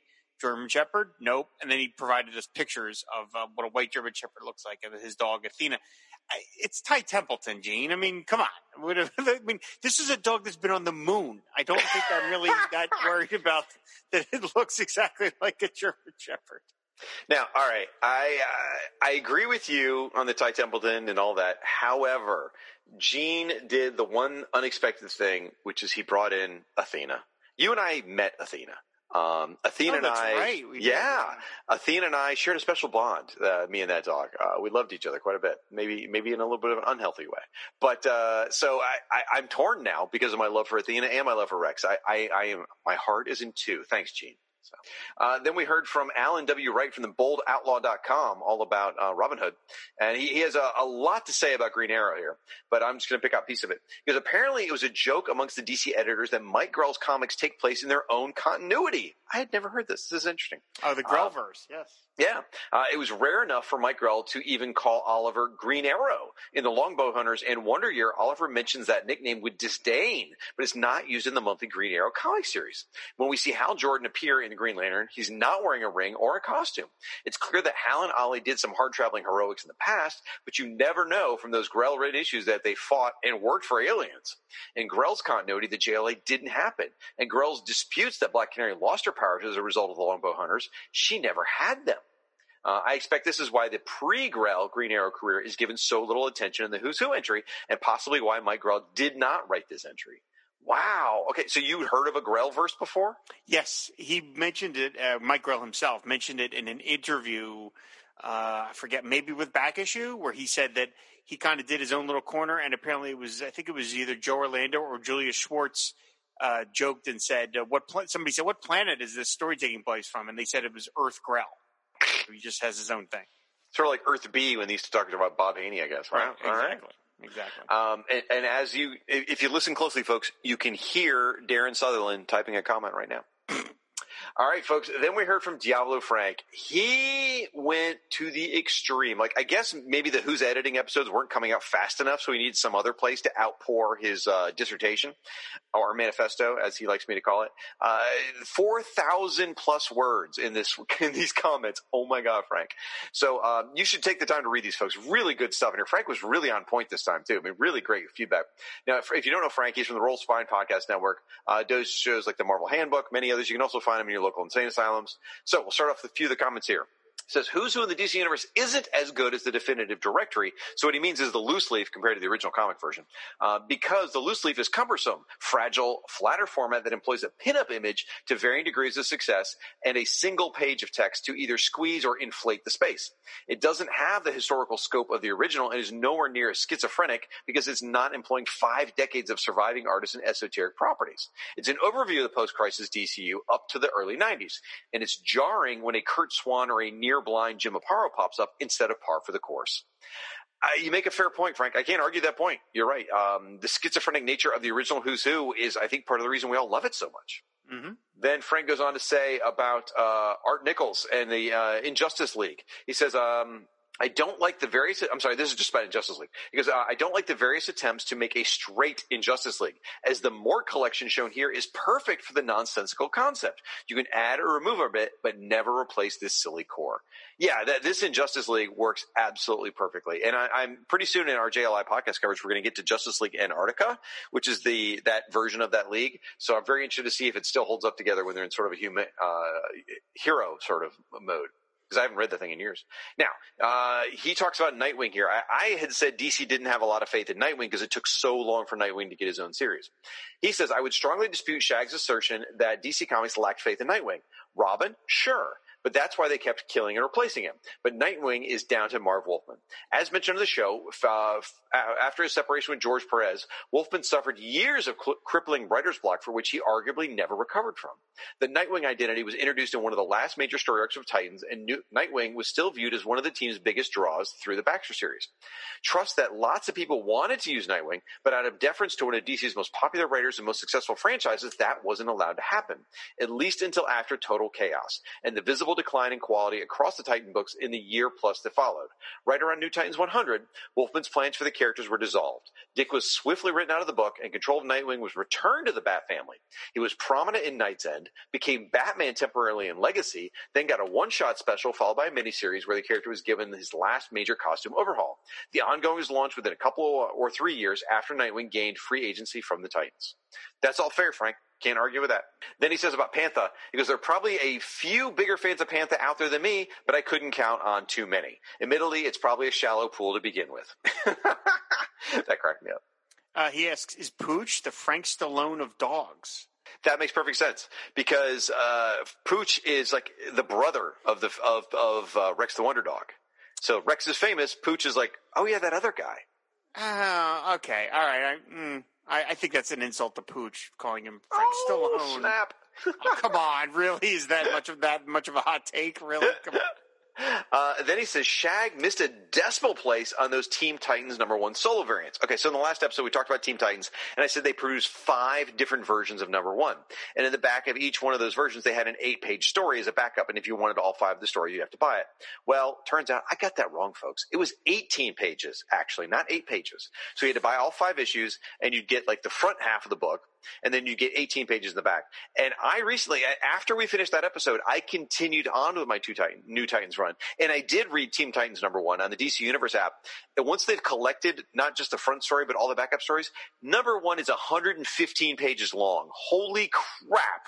I was exhausted by the end of it. So anyway, Frank goes on to say, and if you thought DC wanted their own X-Force before, you really need to hear this quote from Rob Liefeld on CSBG. This is a quote from Rob Liefeld, so you know it's true. He says, I proposed a New Titans book in 1991. Team Titans was the proposal. John Peterson, who edited the book, approved it. Marv Wolfman signed on to co-write it, and then I couldn't make the deal stick with Dick Giordano. God bless him. We just couldn't make the numbers work. So I took my proposal and merged it with an existing indie project I had called Youngblood. Next thing you know, poof, Image Comics was born. Shaft was intended to be speedy. Vogue was a new Harlequin design. Combat was a Kahundian warrior circa the Legion of Superheroes. Did it for Photon and Die Hard were Star Labs robots. I forgot who Chapel was supposed to be. So there you have it, the secret origin of Youngblood. Dude, that's crazy. I had no idea. That is amazing. To think Dick Giordano could have killed Image in its crib. What could have been? What could have been?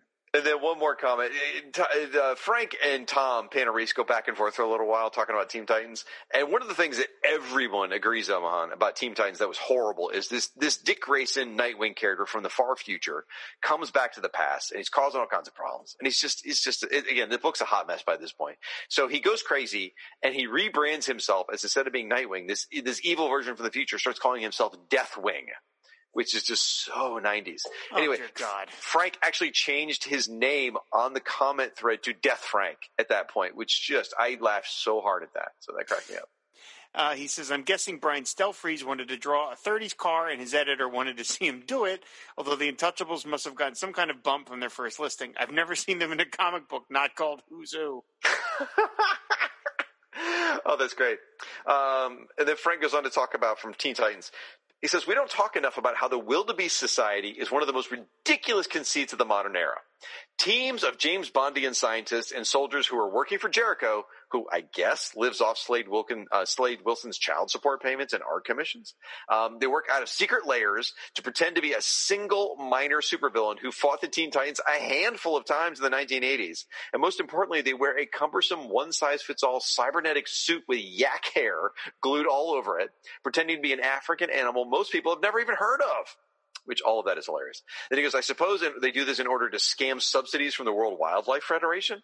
And I say this as someone who sees the Titans hunt as a personal high watermark of a super team comic who is still wistful about the lack of more appearances of the baby Wildebeest and Mama duo post 1994. Oh my gosh. I hadn't, you just follow the Wildebeest thing. You don't step back to think about it, but you're right, Frank. The fact that they were this giant society and they always pretended to just be one bad guy is absolutely ludicrous. So, thank you, Frank. Then he says, you talked about Rex being Captain America. He says Dick Grayson should be DC's Captain America, not their Daredevil. He's one of the greatest team leaders in the history of comics with real-world international name recognition. Good point. And then he goes on to mock how they just stuck him in Bloodhaven instead. And then finally he says, lots of addenda, but I'm still in denial that there's less than half a dozen episodes left, and 2 of them, are goddamn Impact issues. You bastards insisted on leaving that crap near the end because 2020 wasn't depressing enough. I mean, first of all, 2020, we're going to get to the end of Who's Who in 2020. That's not going to happen. Secondly, I think we've said numerous times that Impact is not going to be the final iteration of this show. And Frank keeps taking us to task for making Impact be the end. And we keep saying it's not going to be the end. We have other things planned. It won't be the final. We're not going to end this run with Impact. So, Frank, stop complaining about it. We're not going to do it. It will get covered, and we held it towards this era because this is the era it was published in. Right, exactly. For God's sakes. And so, by the way, if you want to hear more of Frank's commentary than what we read here, this is being serialized in Vanity Fair for the next 6 years, by the way. Tom Payrain, or Parain, P-A-I-R-A-N. Please, Tom, let us know if we're saying it incorrectly. He says, Dear Rob and Shag, the very first comic book I ever bought was Who's Who number 11, featuring the Joker on the cover. Having grown up watching the new adventures of Batman and the Super Friends, collecting Batman toys and Superpowers action figures, I was familiar with many of the heroes and villains of DC. I was fascinated by what I found inside Who's Who. A Green Lantern who was not Hal Jordan? Who was this father of Jade? Why were there so many Johnny Thunders? That's a good question. I continued picking up the series as the original 24 or 26 issue run came out, followed by the updates. I was a full-fledged comic book guy by the summer of 1989, and my collection has expanded ever since, reading titles like Superman, Batman, Robin, Wonder Woman, Astro City, and Fables. Who's Who always been my first love, however. For the longest time, I would have dreams at night that I would find a brand new issue of Who's Who that I'd never seen before. Oh, wow. Sadly, despite the 1999 annuals and loose leaf edition, this dream has never come true. Until one day it did. While on Pinterest, I stumbled upon a Who's Who entry I had never seen with a credit by Zoom Yukinori. Every so often I would find another and then another. Earth 2 Aquaman? Yes, please. Superman's Fortress of Solitude? Awesome. My dreams come true at last, and Mr. Yukinori allowed me to purchase one of the hard copies of Zoom's Who. It is now one of my most treasured comic books. I'm sad to learn of his passing, but very glad to have been led here to the Fire and Water Podcast Network. I have a lot of catching up to do, but I've enjoyed every minute of listening to the two of you. Just as Who's Who has a special place in my heart, because it was my first comic book, your podcast will always be special as my first podcast. Well, thank you very much, Tom. That's an amazing note. That was really special and really touching, too, about Zoom. And thank you, Tom. You provided the perfect segue into normally at this point in the show, we cover what we call Zoom's Who. Zoom Yukinori's addendum to the definitive director of the DC Universe. Don't worry, we have not run out of entries. There's still more to go. But you have a rare opportunity, folks. Tom talked about the comic he bought. He has the physical printing of this book. Now, there are no more copies of this physical comic. You can't get it. But now Zoom's family has made available to all of you a digital version of this comic book. So if you go out to our website, Rob, what's our website? fireandwaterpodcast.com. Look for Who's Who, this episode number 15. In the show notes, there's going to be a link there to our website where you can download the file. It's called a RAR file, which is RAR. It's basically like a zip file or a CBR type file. If you don't have a program that lets you open a RAR file, just get WinRAR, WinRAR. It's a free program, lets you open it up. And in there are going to be very high resolution, all the images from that book, plus more ones Zoom was working on that was going to be in like subsequent volumes of this book that he had put together. Now, it's a huge file, guys. For those of you who've already clicked the button, sorry, you didn't get the warning ahead of time. It's 100 megs, so it's going to take a while to download, and it's massive. So, but make sure, again, that you've got a program that can open an RAR file, and you will just be blown away. It's absolutely stunning. And that's going to be our Zoom's Who entry. This time is a gift from Zoom's family to all of you. So enjoy it. It's stunning. It's absolutely amazing. And with those additional ones, it gives us more stuff to cover, Rob. The man just keeps on giving. I've said it before. Sadly, he's been gone now almost a year, and he's still producing better stuff than I am. So it's just embarrassing. So, all right, folks, this is part of the show where we thank every single person who shared the Who's Who show on their social media timeline of Facebook and Twitter. We sincerely appreciate it. It is a very long list of names. It's like reading a phone book, but we want to recognize each person because they're part of this community. We talked a little bit earlier about how important this community is to us, and so thank you, everyone, including Al Girding, Between the Pages, Billy Delicious, Chris Franklin, Chris Lewis, Chris Leiden, Chuck Rodriguez, Coffee and Comics, Damian Drought Whiter, David Ace Gutierrez, DC Comics Vault, DC Now, a DC fan podcast, Dr. Pop Culture, Bowling Green State University, Ed Moore, Fen Film Fridays podcast, Green Lantern HG, It's Plastic Man, Jeff Weinberg, Justice Trek 2020, King Size Comics, Giant Size Fun podcast with Kyle Benning, Con L, Lizanne Oswald, Martin Gray, Martin Kogan, Matt Ev, Max Reads Comics, Max Romero, Michael Kramer, Mick Jameson, Michael Dinas, Old Bolty Neck, Paul Kian, Philemon, Pop Culture Affidavit, Relatively Geeky, Old Spine Podcast, Scott Slangword, Scott X, Secret Wars and Beyond Podcast, Sean Marek, Siskoid, Steve Givens, The 108th Sage, The Bat Pod, The Mirror Factory, Tim Price, Warlock Thanos Podcast, and Willie Yarborough. Awesome, folks. Now, you can go out to our website. Rob's given us that address a couple times now, so do it one more time, Rob. fireandwaterpodcast.com. Yep. Look for Who's Who in number 15 gallery post, where we will post some of the issues, some of the images from this issue. Just a handful here, there. You can check them out. So there you can sort of read along as with the coverage. So be sure to check that out. And I'm so glad we always tell you at the end of the episode that, now that you've already listened to it. So anyway, but coming up next issue. Now, we're not going to get to next issue right away. We are going to do a Who's That at least, and maybe who knows what else maybe in between. But when we do get to Who's Who in the DC Universe number 16, we will get to talk about Batman by Norm freaking Brayfogle. Catwoman, not by Todd McFarlane. Cosmic Odyssey. Black Lightning. Supergirl. Talia al Ghul. Major Victory. Infinity Inc. Monarch. Uncle Sam. Phantasm. Forever again. Krypton. Reprints of Desaad, Laurel Gand, and Maxwell Lord with color-corrected borders. And an ending with Ambush Bug and many more. So it's going to be a lot of fun. Can't wait to get to that, folks. So until next time, who's next?